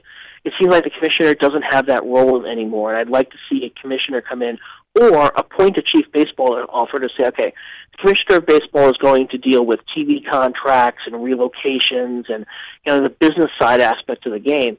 But he's going to hire somebody who spends 140 nights in ballparks watching the game and working to make it better. And frankly, it's somebody who's not one of the Joe Torre, Tony La Russa, John Hart, all of these people I respect, but you need to get somebody out there who's 30 to 35 years old and is familiar with the play index and who kind of understands the way the game is being played right now. And yeah, analytics are definitely a part of that. Not only the way the game is being played, but the way it's being consumed, it seems like needs some attention. The main issue I find amongst my younger friends in the rotisserie and fantasy areas, when you ask them, do you watch a lot of games? And they say no, and the main reason you mentioned, man, you said earlier, what Matt Williams does between 7 p.m. and 10 p.m., it's more like 7 and 10:40 in a lot of instances, not just with Matt Williams, but, I got kids, I got to get them up in the morning, I can't stay up till 10, 11 at night waiting for a game to finish. And the other night, I know it can happen, but there was a game that finished in an hour and 52 minutes or something like that. Should be the standard. Yeah, I tend to be less dogmatic about this because, for the most part, time of game issue has tended to be a media issue. My solution has always been to pay sports writers by the hour, and I think that would knock off a lot of the clamoring for shorter games. But yeah, these issues all work of a piece. Everybody wants to focus on guys who step out of the box and pitchers who step off the mound. I think both are responsible. I think that if you put the onus on batters to stay in the box, pitchers are going to stand on the mound. If you put the onus on pitchers with a pitch clock, you're going to create all kinds of nightmares. I can't see a scenario where you're going to assign an umpire to count down from 12 or to look at a pitch clock. And what if he reset it at the wrong time? He reset it there's a disaster down that road. I want to try to avoid that. I think the way that you get the game to speed up, one is, as I say, the strikeout rate, take and rake baseball, hitters working deep counts. the game is necessarily going to be longer than it was in 1973. There's also the issue of of television. Baseball itself has added in, let's say they've added in 30 seconds of commercials. I'm just going to pull a number. One extra commercial every half inning. Well, that's 8.5 minutes. So right there, you've got 8.5 minutes of time that, it's not really helping the fans at all, but it's generating money for them. I don't think they're going to want to cut that out, but we don't talk about that when we talk about the additional length of game. The single fastest way that MLB could shorten games, pick up the pace, and kind of fix this problem is to say we're going to cut back on between innings breaks. We're going to take one full commercial out. And if it costs us a few bucks, that's fine. It's a long-term thing. I don't think they're going to do that. They're going to put the onus on the players. So I agree with you that length and pace of games are something that this chief baseball officer is something that you want to look at, but it's a difficult problem to solve. You're listening to Baseball HQ Radio. Patrick Davitt with Joe Sheehan from the Joe Sheehan Baseball Newsletter. And Joe, you had an interesting take on the research into pitch framing, which has been hailed, and quite rightly, as a breakthrough in assessing player value. And you noted, however, that if catchers can essentially fool the home plate umpire into calling a ball as a strike, there's something inherently wrong with how the balls and strikes are being called. What did you mean about that? Well, and again, I don't want to, this is fully behind the pitch framing research. You look at the work that Mike Fast did, and a lot of the follow-up work that was done by Dan Brooks and Harry Pavlidis, and a lot of other great researchers. I don't want to. I just look at it differently. What pitch framing research tells us is that umpires are not calling the strike zone the way it's called in Rule 2.0, whatever it is in the rule book.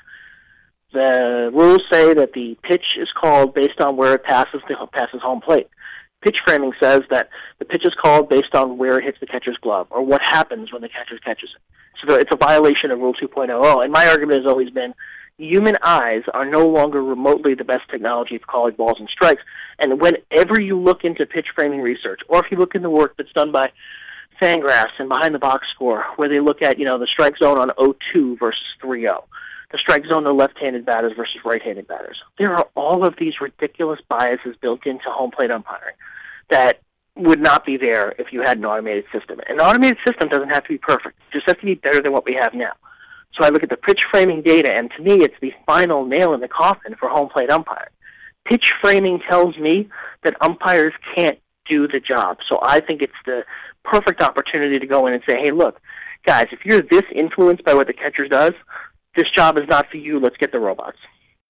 I agree with you about the robots, and the example I always like to look at, the U.S. Open tennis tournament is on right now, and they use robots essentially to call balls in and out, and that's when a ball is hitting the ground against or inside or outside a line that's drawn on the ground, and they still can't do it. And the speeds are roughly the same. The spin is probably a little more sharp on a tennis ball than it is on a thrown pitch. But gosh almighty, you add in that third dimension of the height of the strike zone plus the depth of the plate in addition to the width of the plate.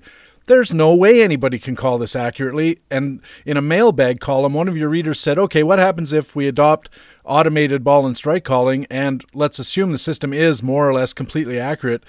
What would happen to the game on the field and for fantasy owners, do you think? I think there'd be a parade of left-handed hitters down Fifth Avenue. Left-handed hitters are just getting killed by the way the current strike zone gets called. Hitters in general, because you've got the left-handed strike zone, which extends, on any given night, 2 to 4 inches off the outside of the plate, and it's unhittable pitches. If you're standing in the plate, I say you got the plate with a bat in your hands, you physically can't reach some of these pitches that are being called strikes. You certainly can't hit them with any kind of authority. There's also a fairly low strike being called, and that's actually one of the biggest factors in today's pitching-dominated game is that this low strike is being called. You've got all these pitchers that throw this power stuff down, and just hitters are overmatched. If you combine the increased velocity in the game with, these splitters and cutters and all these pitches that are just very sharp-breaking pitches, it's a little overwhelming. I think if you were to call a more rulebook strike zone where the higher strike gets called, but the outside one doesn't, these pitchers are more hittable. So you're going to see more balls in play. I think you'll see more batters swing the bat. I think that would be good for the game overall. And I'm speculating here. It's hard to say exactly what the effects would be, but I think the immediate effect of a more consistent strike zone, in other words, a fastball on 3-0 that is in a particular spot should be a strike the same way that same pitch on 0-2 should be a strike. we've got to get that kind of consistency. Batters have to be able to go to the plate knowing that the strike zone is the strike zone. So, yeah, I think it would help balance pitchers and hitters, but I think it would in general make for a better baseball game. There are just too many times I'm watching baseball where a pitch gets called and I'm like, that hitter had absolutely no chance to hit that. It wasn't anywhere near the plate, and he got caught and he got rung up.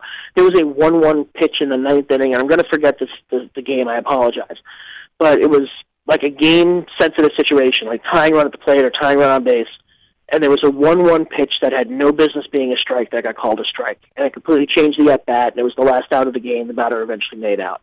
I don't want umpires having that level of influence over a baseball game. I've seen some heat maps and general overviews of how the strike zone is called that indicate that overall umpires tend to call it a little too low, that if you take the box that the strike zone should be, it's roughly the right size, but they've got it down below the knees and well below the letters. And I've also sort of thought about this, and if they moved the strike zone back up, and assuming they have the size more or less right top to bottom, not side to side, is this going to confer an advantage on high heat pitchers that might offset any of the gains from the other aspects that you've discussed?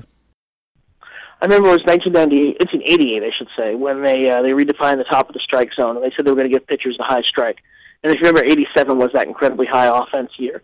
88, offense dropped off significantly, strikeouts went up, and a lot of power pitchers who'd struggled to that point had big years. It was Earl Hershiser's first big year. Danny Jackson went to the Reds and had an absolutely huge year. Yeah, I remember that. So, yeah, I think there's an argument to be made that power pitchers especially, I mean, back then guys were throwing 91, 92. Now the average starting pitcher throws 91, and, you know, the best ones are working at 93, 94 all the time. Relievers are working at 99, 100. I think the high strike would confer an advantage on power pitchers. But I also think hitters, yeah, there would be an adjustment period. I think that, again, if you're a hitter, you do, as difficult as it is to hit a high strike, it's easier to hit a high strike than it is to hit a pitch 3 inches off the outside corner. You're listening to Baseball HQ Radio. Patrick Davitt with Joe Sheehan. And Joe, your baseball newsletter recently, you sent out a discussion of how the baseball media is working these days, your own personal experience. In a couple of minutes, can you encapsulate what your thinking is about the future of newsletters like yours and the future of baseball writing in general because of the dominance of media and the absolute insistence by the audience that everything be free? Yeah, we've kind of trained people that content should be free, even though until the internet, you always used to have to, you know, pay 25 cents or 10 cents, whatever it was for the newspaper, you know, 50 cents, 75 cents for the dearly departed National in the early 1990s. There's an expectation that things be free, and I don't think that model is going to support enough good content. Obviously, we've seen an absolute disaster in the print realm, newspapers just being eviscerated. We've seen a lot of trade-offs in magazines as well. And, you know, that kind of ports over to the internet where we're kind of still feeling our way around what the model is going to be. If you're ESPN, if you're Yahoo, if you're NBC, I think there's room to do an ad-supported model just because you do so much volume. On the other hand, a lot of those places are, certainly ESPN and NBC, there's the issue of being rights holders as well. And you wonder what level of journalism is going to be practiced at places like that. You know, how much compromise is going to be in place. You know, the leagues have gotten very aggressive about their own media. You look at MLB's website. You look at, you know, the NFL and NBA.com have done. They kind of, particularly MLB, has made it a point to provide their own coverage. I think that's where the leagues want to go to. My model essentially cuts out all the middlemen and says, I'm going to provide content, you're going to pay for it, there's going to be absolutely nothing in between us. Now, when I did this, I started this 4.5 years ago, and the line I used was that individuals will recognize and support quality if they're given that option. So you've got to let people know that there are options other than just going to the main sites, but you're going to have to pay for them. You're going to have to go back to the idea that content doesn't necessarily always have to be free. The obligation on someone like my end is to say, I'm going to be good enough for that money. And it's a contract that you try to build with people. And, you know, from my standpoint, you know, I think there's been a modicum of success. I think growth is always going to be a challenge because for one individual to get the word out is certainly a project. I'm personally speaking, I'm not a particularly good marketer. You know, I spent a lot of years trying to help build prospectus, and I think we did a successful job that had absolutely nothing to do with me being a marketer. It had to do with incredibly smart people like Gary Huckabee and Christina Carl and Keith Woolner and Nate Silver helping to build that brand. I'm a content guy. So I think that people who have that blend of skills where they can do good content and they can also market are going to have an advantage. And you're working against, like I said, there's an entrenched establishment of baseball content. If you're a baseball fan, you can get free content at Fangraphs. You can get free content at a lot of different places that do exceptional work. So you're going to have to be very good. You're going to have to convince people to spend money on you. And when they do spend money on you, you're going to have to be worth that money. But I think that's the model. I think the model is individuals going directly to the audience. I believe, and I'm kind of pulling in some examples here. You know, we've seen some musicians do this. And certainly in the era of iTunes, where the music industry has been fragmented, and it's not the model of release an album every 18 months and get 4 singles off it and then go tour off the album. This whole thing has changed. We've seen Louis C.K. did a thing where he released a concert video. I believe he sold it for $5 directly through his website. I think you're seeing a lot of places, a lot of people kind of figure out, how do I go directly to my audience and cut out this huge, superstructure that just takes money and doesn't add a whole lot of value. So that's a very long answer, which basically means that I believe in the model of going directly to the audience. And given the state of, the media environment, I think it may be the only model that's going to work long term. And there are other examples starting to pop up, Joe, at Amazon.com, for instance, their self-publishing area. Now that the wannabe author can actually write and produce a novel or a full-length book and print it out as an EPUB and not have to incur the costs of all of the physical production of books. There are authors on Amazon self-publishing and self-marketing, and they're making literally millions of dollars. If they were being counted in the bestseller list, some of them would be on those bestseller lists. Of course, the industry says we're not going to let you put your name on our bestseller list because you're not selling through our mechanisms.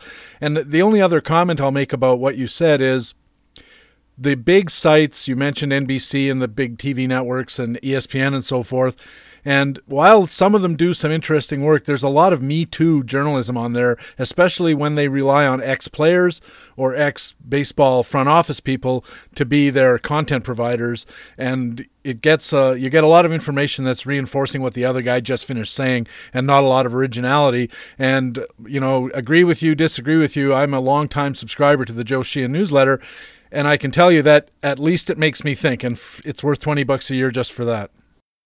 I appreciate that, Patrick. And I think that among stat heads, we have to be careful about that.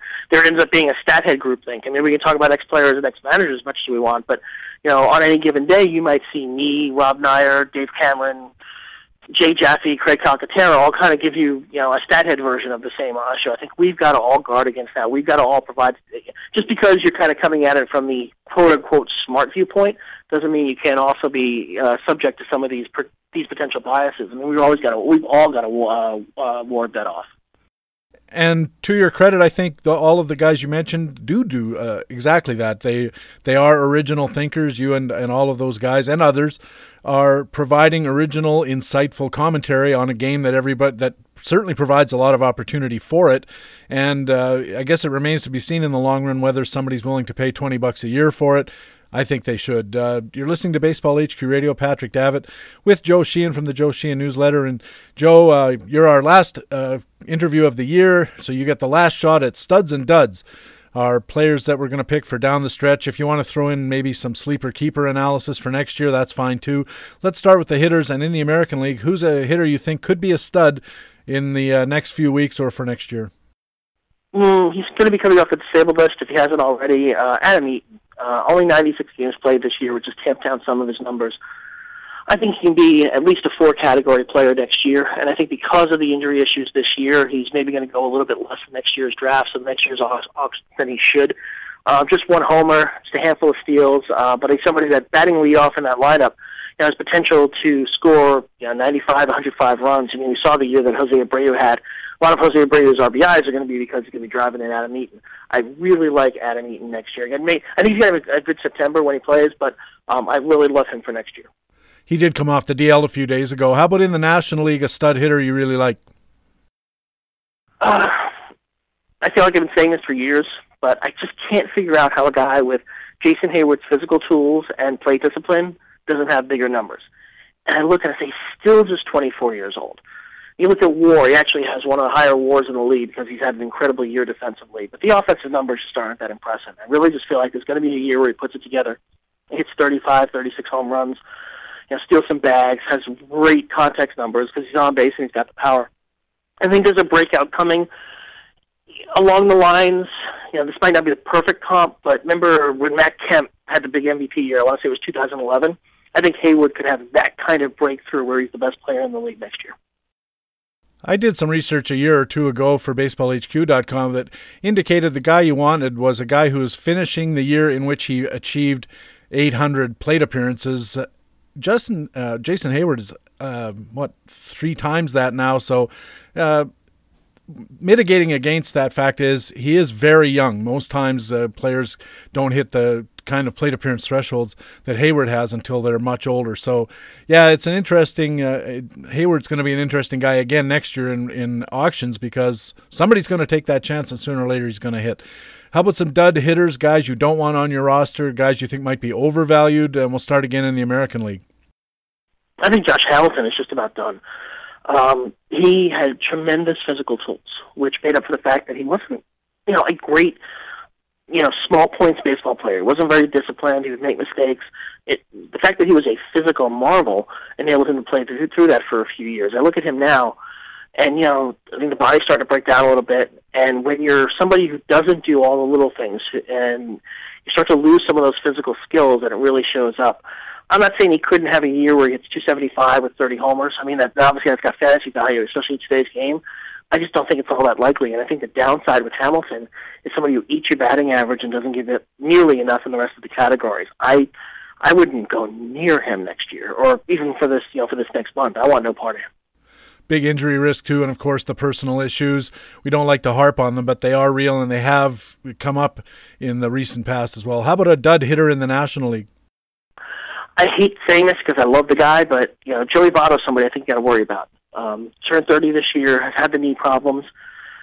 Is he going to be one of these hitters who's hurt by the shift where the batting average, takes 30 points a hit? At his best, he was a 30, 35 home run guy. Is he going to be that guy, or is he going to be somebody who hits 280 with 85 walks and 15 home runs? I think we've seen his fantasy peak. I think while he probably still be a better real life player than a fantasy player, from a fantasy standpoint, I'm just not sure he's that guy. The flip side of that is that a good Joey Votto playing in that Reds lineup has the potential for excellent context numbers. I mean, if he's hitting behind Billy Hamilton, how many runs might he drive in? If he's hitting ahead of Jay Bruce, how many runs might he score? So there is the risk in not taking him is that he's in a really good lineup position, but I look at the injuries and the age and the skill set. I think that we've probably seen the best of him. Now let's head out to the mound, Joe. How about some stud pitchers you would target for the balance of this year or again into next? And we'll start again in the American League, a stud pitcher. A lot of the guys that I normally talk about in this category have actually had really big years. Rick Porcello, Henderson Alvarez, Jake Arrieta's a guy I used to boost. I don't say that to pat myself on the back. I say it because finding the next guy is a little bit difficult. I'll mention Kevin Gausman, who, he's got the pedigree. He's been a great prospect. He was a top prospect in the draft a couple of years ago. The Orioles have managed him in an awkward fashion this year that I think has really hindered his development. They really want to manage his innings while making sure he was available down the stretch, kind of an inverse Strasburg. I don't think it's done him any favors. I think, though, down the stretch, he could very easily pop up with one of these, 1.10 ERA months with a ton of strikeouts and not a lot of base runners. And then going into next year, I think he's going to be the number one starter on that Orioles staff. So still a big Kevin Gausman believer. Not bad this year at 384 earned run average, but the whip is 138. It's a little high, but he's, again, very young. He's just 23. Lots of room for growth. How about in the National League, a stud pitcher? I want to go off the board a little bit here, kind of find somebody from left field. Carlos Torres has been good in this kind of Swiss Army knife role for the Mets. Started a couple times, got a couple saves. Mostly he's been used as a patch for whatever they might need. If there was a guy who next year was going to be Alfredo Simon, kind of this former anonymous pitcher comes out of nowhere and provides a number 3 starter performance, I think it'll be Torres. The Mets obviously have a ton of young pitching, but one of the issues with having a ton of young pitching is it's not always there in April. It's not ready to be on the mound. If the Mets were to trade Bartolo Colon here in the next couple of days, or if they were to trade Colon over the winter, I think there'd be a role for Torres on this staff next year. I think he could step in and kind of be this, fill-in starter who ends up, keep providing them 25, 28 good starts. So, this guy's a little less famous than the ones we've been talking about today, but I like Carlos Torres as a sleeper for next year. I'd like to see him tame the gopher ball a little bit. I agree with you. Now we'll turn on to some dud pitchers, guys you're not that crazy about. How about in the American League? The whole world loves Jeff Samardzija. And, obviously he got to a great start with the Cubs. I've just never been sold. I thought he was, he's pitched like a number 3 starter the last couple of years. He definitely got off to a good start this year for a Cubs team that, provided pretty good context. He was pitching in some pretty cold weather in Wrigley. He's gone in the American League. Strikeout and walk ratio numbers have been excellent with the A's. But, the ERA and the fielding independent pitching just reflect the number 3 starter, and I think that's who he is. Patrick, I've seen a lot of references to, you'll see the following sentence a lot. Boy, next winter, David Price and Jeff Samardzija will be hitting the market. Those two things are not the same. And Samardzija's kind of getting a lot of this grouped into with pitchers that he's just not as good as. I still see him as a number 3 starter, potentially durable, but he still has never thrown 200 innings in a season. He'll probably cross that this year. I'm not buying in. I'm completely off on Jeff Samardzija. Not to say I think he's bad. I just think that the gap between perceived value and actual value is wide. Yeah, 213 innings last year, and I think what people like about him is the high strikeout totals. You're looking at a guy who's going to approach 200 strikeouts again this year, had 200 last year, and I think sometimes those things get overvalued in the grand scheme of things, and certainly Jeff Samardzija might be an example. Joe, tell us where listeners can catch up with you, find out more what's going on with you. I write in Sports Illustrated most weeks, especially down the stretch with the baseball coverage picking up. I had a piece in there on Rob Manfred and my hopes for the new commissionership a couple weeks ago. I've got a sidebar to an Andrew McCutcheon feature coming up next week. Also, we talked about the newsletter here. People can get more information on that at joesheehan.com. $29.95 for the season, actually for the year, $16.95 for 6 months. Also follow me at Joe_Sheehan to get commentary and information about the newsletter. I do a ton of radio, Patrick. This is one of a number of shows I'm doing today. Just kind of getting the word out there. I love talking baseball, so I'm fortunate to get to do it a lot. So, appreciate I get to talk to you, and also looking forward. If people are thinking about going to the BaseballHQ First Pitch Arizona, I will be out there. I had to miss last year. I'll be out there this year doing the Facts and Flukes panel.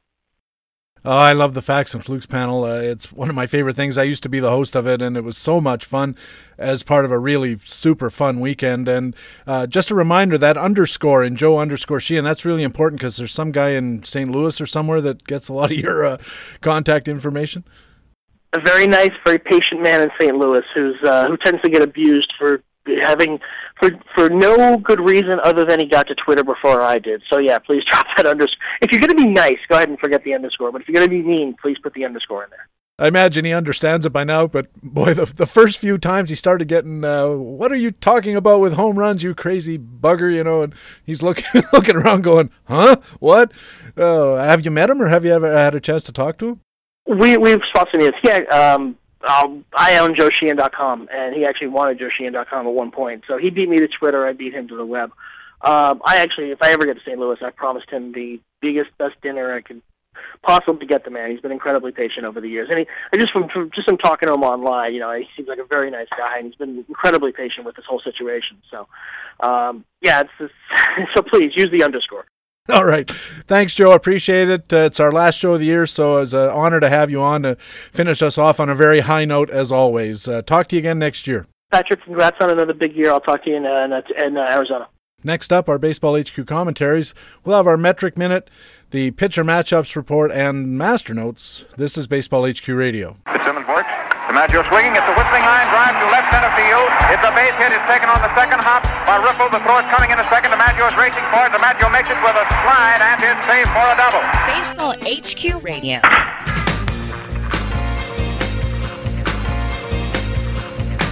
Hey, welcome back to Baseball HQ Radio, our final show of the season.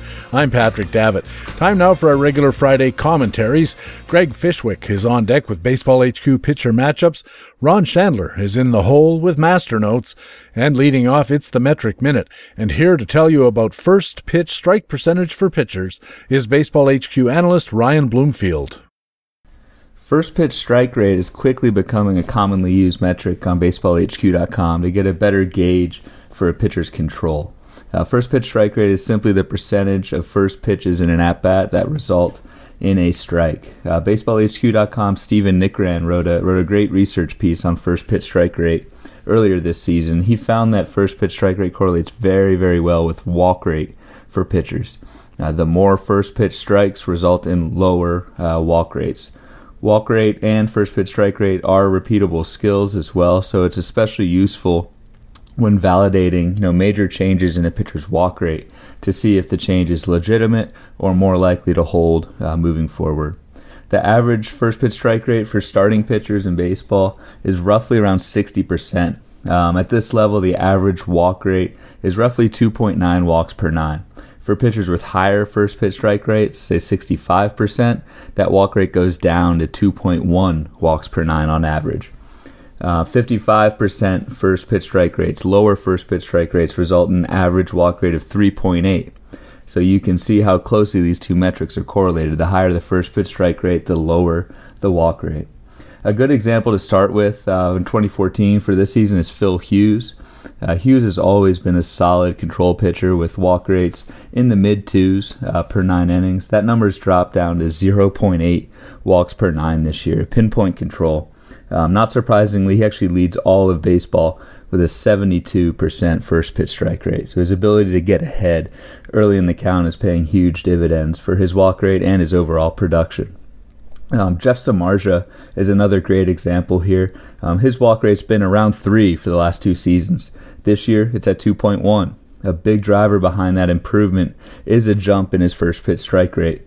He had been at around 60% the last 2 seasons, which again is league average. He's bumped that up to 65% in 2014, so it's more likely that Samardzija can maintain his control gains moving forward. Tyson Ross is another case, though not as obvious. On the surface, his walk rate has stayed at 3.2 walks per 9 innings each of the last 2 seasons. But he's increased his first pitch strike rate from 54 to almost 60% this season. So we could even see more improvement from Ross, especially with his control in what already has been a highly successful season for Tyson Ross. So be sure to take a look at first pitch strike rate, especially if you notice, big changes in walk rates for a pitcher, just to gain some insight if those gains will stick or not moving forward. For Baseball HQ Radio, this is Ryan Bloomfield with BaseballHQ.com. Ryan Bloomfield is an analyst at BaseballHQ.com and our Metric Minute commentator here at Baseball HQ Radio. Now it's time for our weekly pitcher matchups report. Remember, our Baseball HQ matchup ratings look at every starting pitcher matchup, assessing both pitcher skills and recent performance, as well as the strength of the opposing team, to arrive at a matchup rating from +5 to -5. We recommend pitchers who have matchup ratings of 2.0 or higher, while we warn against pitchers with matchup ratings of 0 or worse. Everything in between is a risk versus benefit play that you'll have to assess in the context of your team and your league. Now looking at Cubs lefty Tsuyoshi Wada in St. Louis to face right-hander Justin Masterson and more, here's Baseball HQ analyst Greg Fishwick. This weekend features a double dose of double dips on Saturday, and Chicago fans should be happy regardless of which hometown team they favor. As Wrigley's Double Mint Gum commercials say, they can double their pleasure and double their fun with the Cubs doubleheader in St. Louis and the White Sox doubleheader at home against Detroit. So let's begin our final segment of the season by using the BaseballHQ.com pitcher matchups tool to look at a pair of newcomers in the National League, Tsuyoshi Wada of the Cubs and Justin Masterson of the Cardinals. With Wada's matchup rating at 132 and Masterson's at 187, the two starters seem pretty closely matched. Lest you think Wada is part of the Cubs' youth movement, the 5'11", 180-pound lefty is a 33-year-old who had 9 years of experience in Japan before spending 3 seasons here in the minors.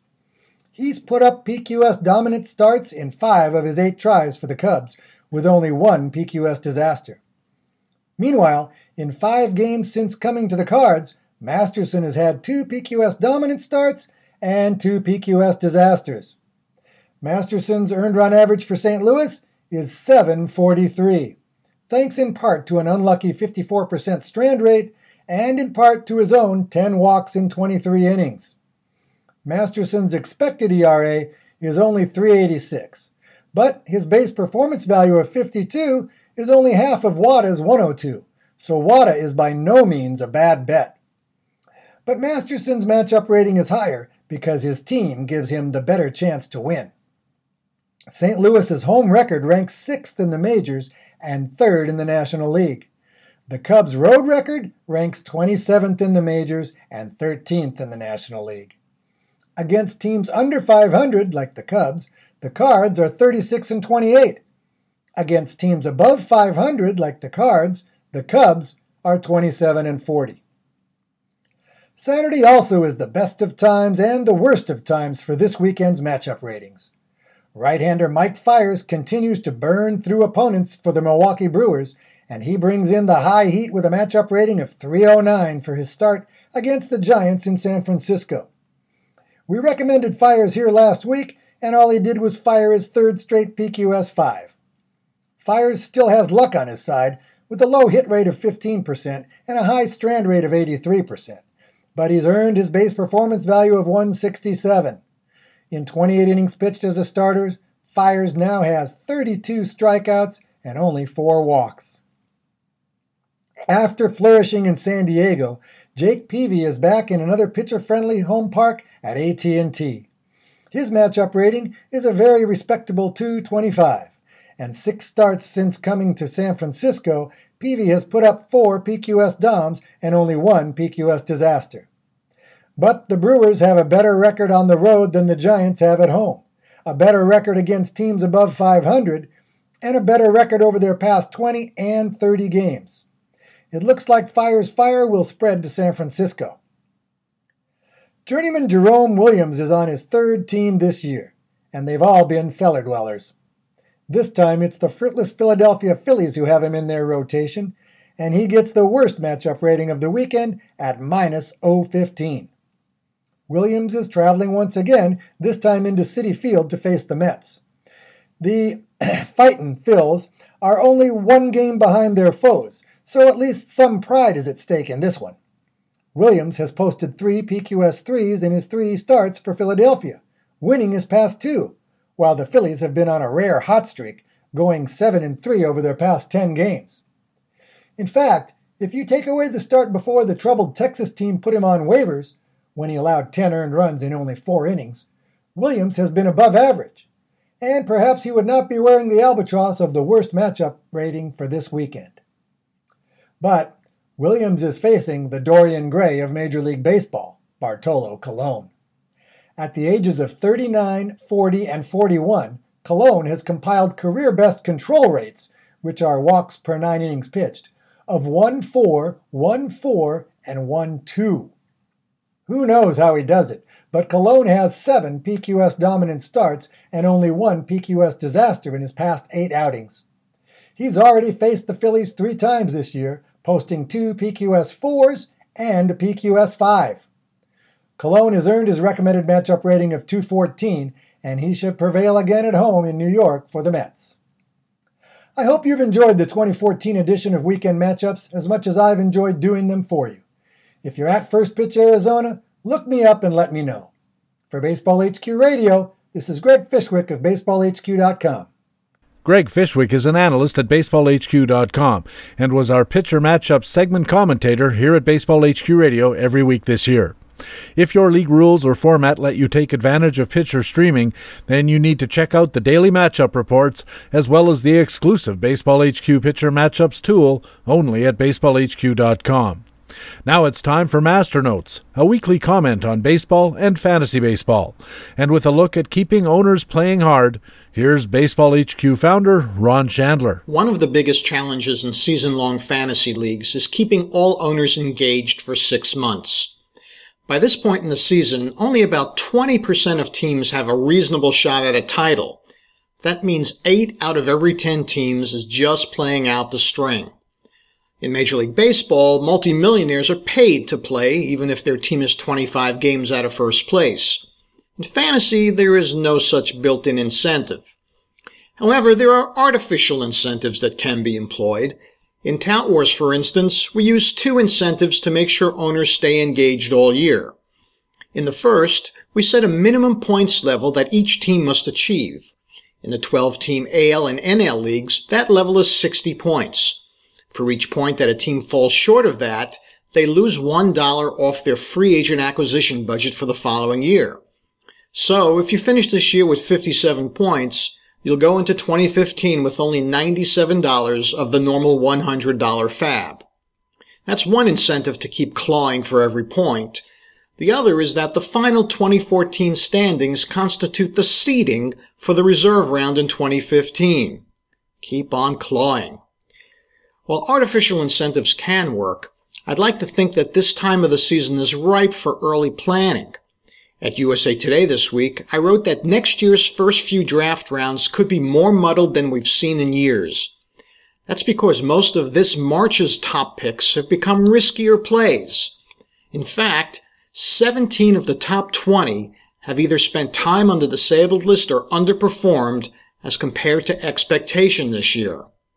That potentially opens the door for more surprises. This year's breakouts of Jose Abreu and Masahiro Tanaka could become more commonplace in 2015. Why? Because we can't trust that Paul Goldschmidt and Andrew McCutchen are going to be perfectly healthy. We can't guarantee that Miguel Cabrera and Robinson Cano are going to rediscover their lost power skills. Heck, even Mike Trout is only batting around .255 since July 1st. And what better time of year to start scouting potential rookie surprises than in September? This coming month looks like it could offer the mother lode of early previews. Javier Baez and Reimer Liriano were promoted earlier this month. Jorge Soler just got the call this week. Players like Francisco Lindor, Mikhail Franco, and even Rusney Castillo could see some significant playing time in September. In keeper leagues, it's possible that many of these players are already in farm systems. Those in redraft leagues might grab a few out of the free agent pool to help with a late push. But that's just treating these potential impact players as ancillary commodities, when in fact they could anchor your fantasy teams in 2015. Now, if you were just playing for the month of September, you could consider these rising stars as if they were potential foundation players for your team. What would a roster look like whose core was Lindor at shortstop, Soler in the outfield, and maybe John Gray on the mound? You could consider September as a testing ground for some of your planning for 2015. For players like Byron Buxton, Addison Russell, and Mark Appel, you may need to wait until the Arizona Fall League to assess their potential. But there's a whole host of top prospects who you can play fantasy ball with right now. That's one of the neat things you can do in this year's final set of monthly leagues in September. Stock your roster with an eye to the future and see where it might take you. For those currently out of the hunt, it's a great exercise to give you a leg up on 2015. To take a last shot at a one-month league in September, head over to chandlerpark.com. The deadline is Monday and Labor Day. To check out some of these prospects out in the Arizona Fall League with First Pitch Arizona, click on that link on the homepage at BaseballHQ.com and find out how you can sign up for that program. For Baseball HQ Radio, this is Ron Chandler of BaseballHQ.com. Ron Chandler is Baseball HQ's founder and a member of the Masternotes rotation at the site and here at Baseball HQ Radio. You can get Masternotes delivered to your email inbox every Friday in the weekly free Fantasy Friday e-newsletter. Just go to BaseballHQ.com and sign up. Of course, we also have Masternotes here at Baseball HQ Radio every week. And that's Baseball HQ Radio for Friday, August the 29th. Thanks very much for taking the time to download and listen to show number 57 and the last podcast of the 2014 fantasy baseball season. I also want to thank our special guests on this edition of Baseball HQ Radio. $1 Million winner Dave Potts was a great guest with a great story and a terrific song as well. And baseball writer Joe Sheehan from the Joe Sheehan Baseball Newsletter and Sports Illustrated was his usual thoughtful and insightful self. I also want to thank all our guest experts this year for their insight, wit, knowledge, and music recommendations. Larry Schechter, Matt Beagle, the video blogger for Stratomatic, Rick Wilton, Dr. HQ, was in a couple of times to talk about another devastating year on the DL. Steve Gardner, the senior fantasy editor at USA Today and usatoday.com. Scott Pianowski from Yahoo Sports. Gene McCaffrey, one of our favorite guests from the Wise Guy Baseball Annual. Peter Kreutzer from AskRotoman.com and the Tout Wars Commissioner. Laura Michaels from MastersBall.com and other sites. Peter and Laura and Gene were also really terrific with their music recommendations. We had Glenn Colton from SiriusXM Fantasy Sports Channel, and a very successful player in his own right, talking about not only fantasy baseball but the legal issues surrounding fantasy sports in general. We had Corey Schwartz, the Vice President of Statistics for Major League Baseball Advanced Media. Jeff Erickson from RotoWire. And again from today's edition, $1 Million winner Dave Potts and Joe Sheehan from the Joe Sheehan Baseball Newsletter. And of course, I would be remiss if I didn't also thank our regular crew here on Baseball HQ Radio, a great group of experts from BaseballHQ.com, which I like to say is the best fantasy baseball website in the business, and I'll argue about it with anybody. It's no exaggeration to say that without these guys and the incredible amount of hard work they put in, we would not have a show at all. So thank you to Harold Nichols and Jock Thompson, our Market Watch beat reporters for the National League and the American League. A special thank you to our Talk with Todd correspondent, Todd Zola. It's just amazing to talk with Todd Zola every week. He knows so much. He thinks about this stuff all the time. It's just a terrific guest, and it's a pleasure to talk with him. Our segment commentators all year, Ryan Bloomfield with the Metric Minute, Greg Fishwick with the Pitcher Matchups Report, and Rob Gordon with the Minor League Minute, as well as our Masternotes commentators Ron Chandler and Ray Murphy. And Rob, Ron, and Ray were all also featured guests. I'm Patrick Davitt. I sure hope to see you on the BaseballHQ.com subscriber forums. And remember, you can check out Baseball HQ on Facebook, and we have a Twitter feed at BaseballHQ. You can also subscribe to my personal Twitter feed at Patrick Davitt. Be the first to know when there's a new edition of Baseball HQ Radio. But more importantly, please tell your friends about Baseball HQ Radio. Take a second to go to iTunes and add to our 4.8 star rating. Thanks again for listening. We'll be back again next season with another edition of the podcast with fantasy baseball intelligence for winners. It is Baseball HQ Radio. Thanks again for listening, and so long. Baseball HQ Radio is a weekly free podcast available through iTunes and other podcast aggregators, or directly from BaseballHQ.com, where we have an archive of past shows as well. Just look for the HQ Radio microphone logo on the right side of the BaseballHQ.com homepage. Baseball HQ Radio is a production of the USA Today Sports Media Group. The opinions expressed on Baseball HQ Radio are those of the individual speaking and not necessarily those of the USA Today Sports Media Group. The program is produced and edited by Patrick Davitt.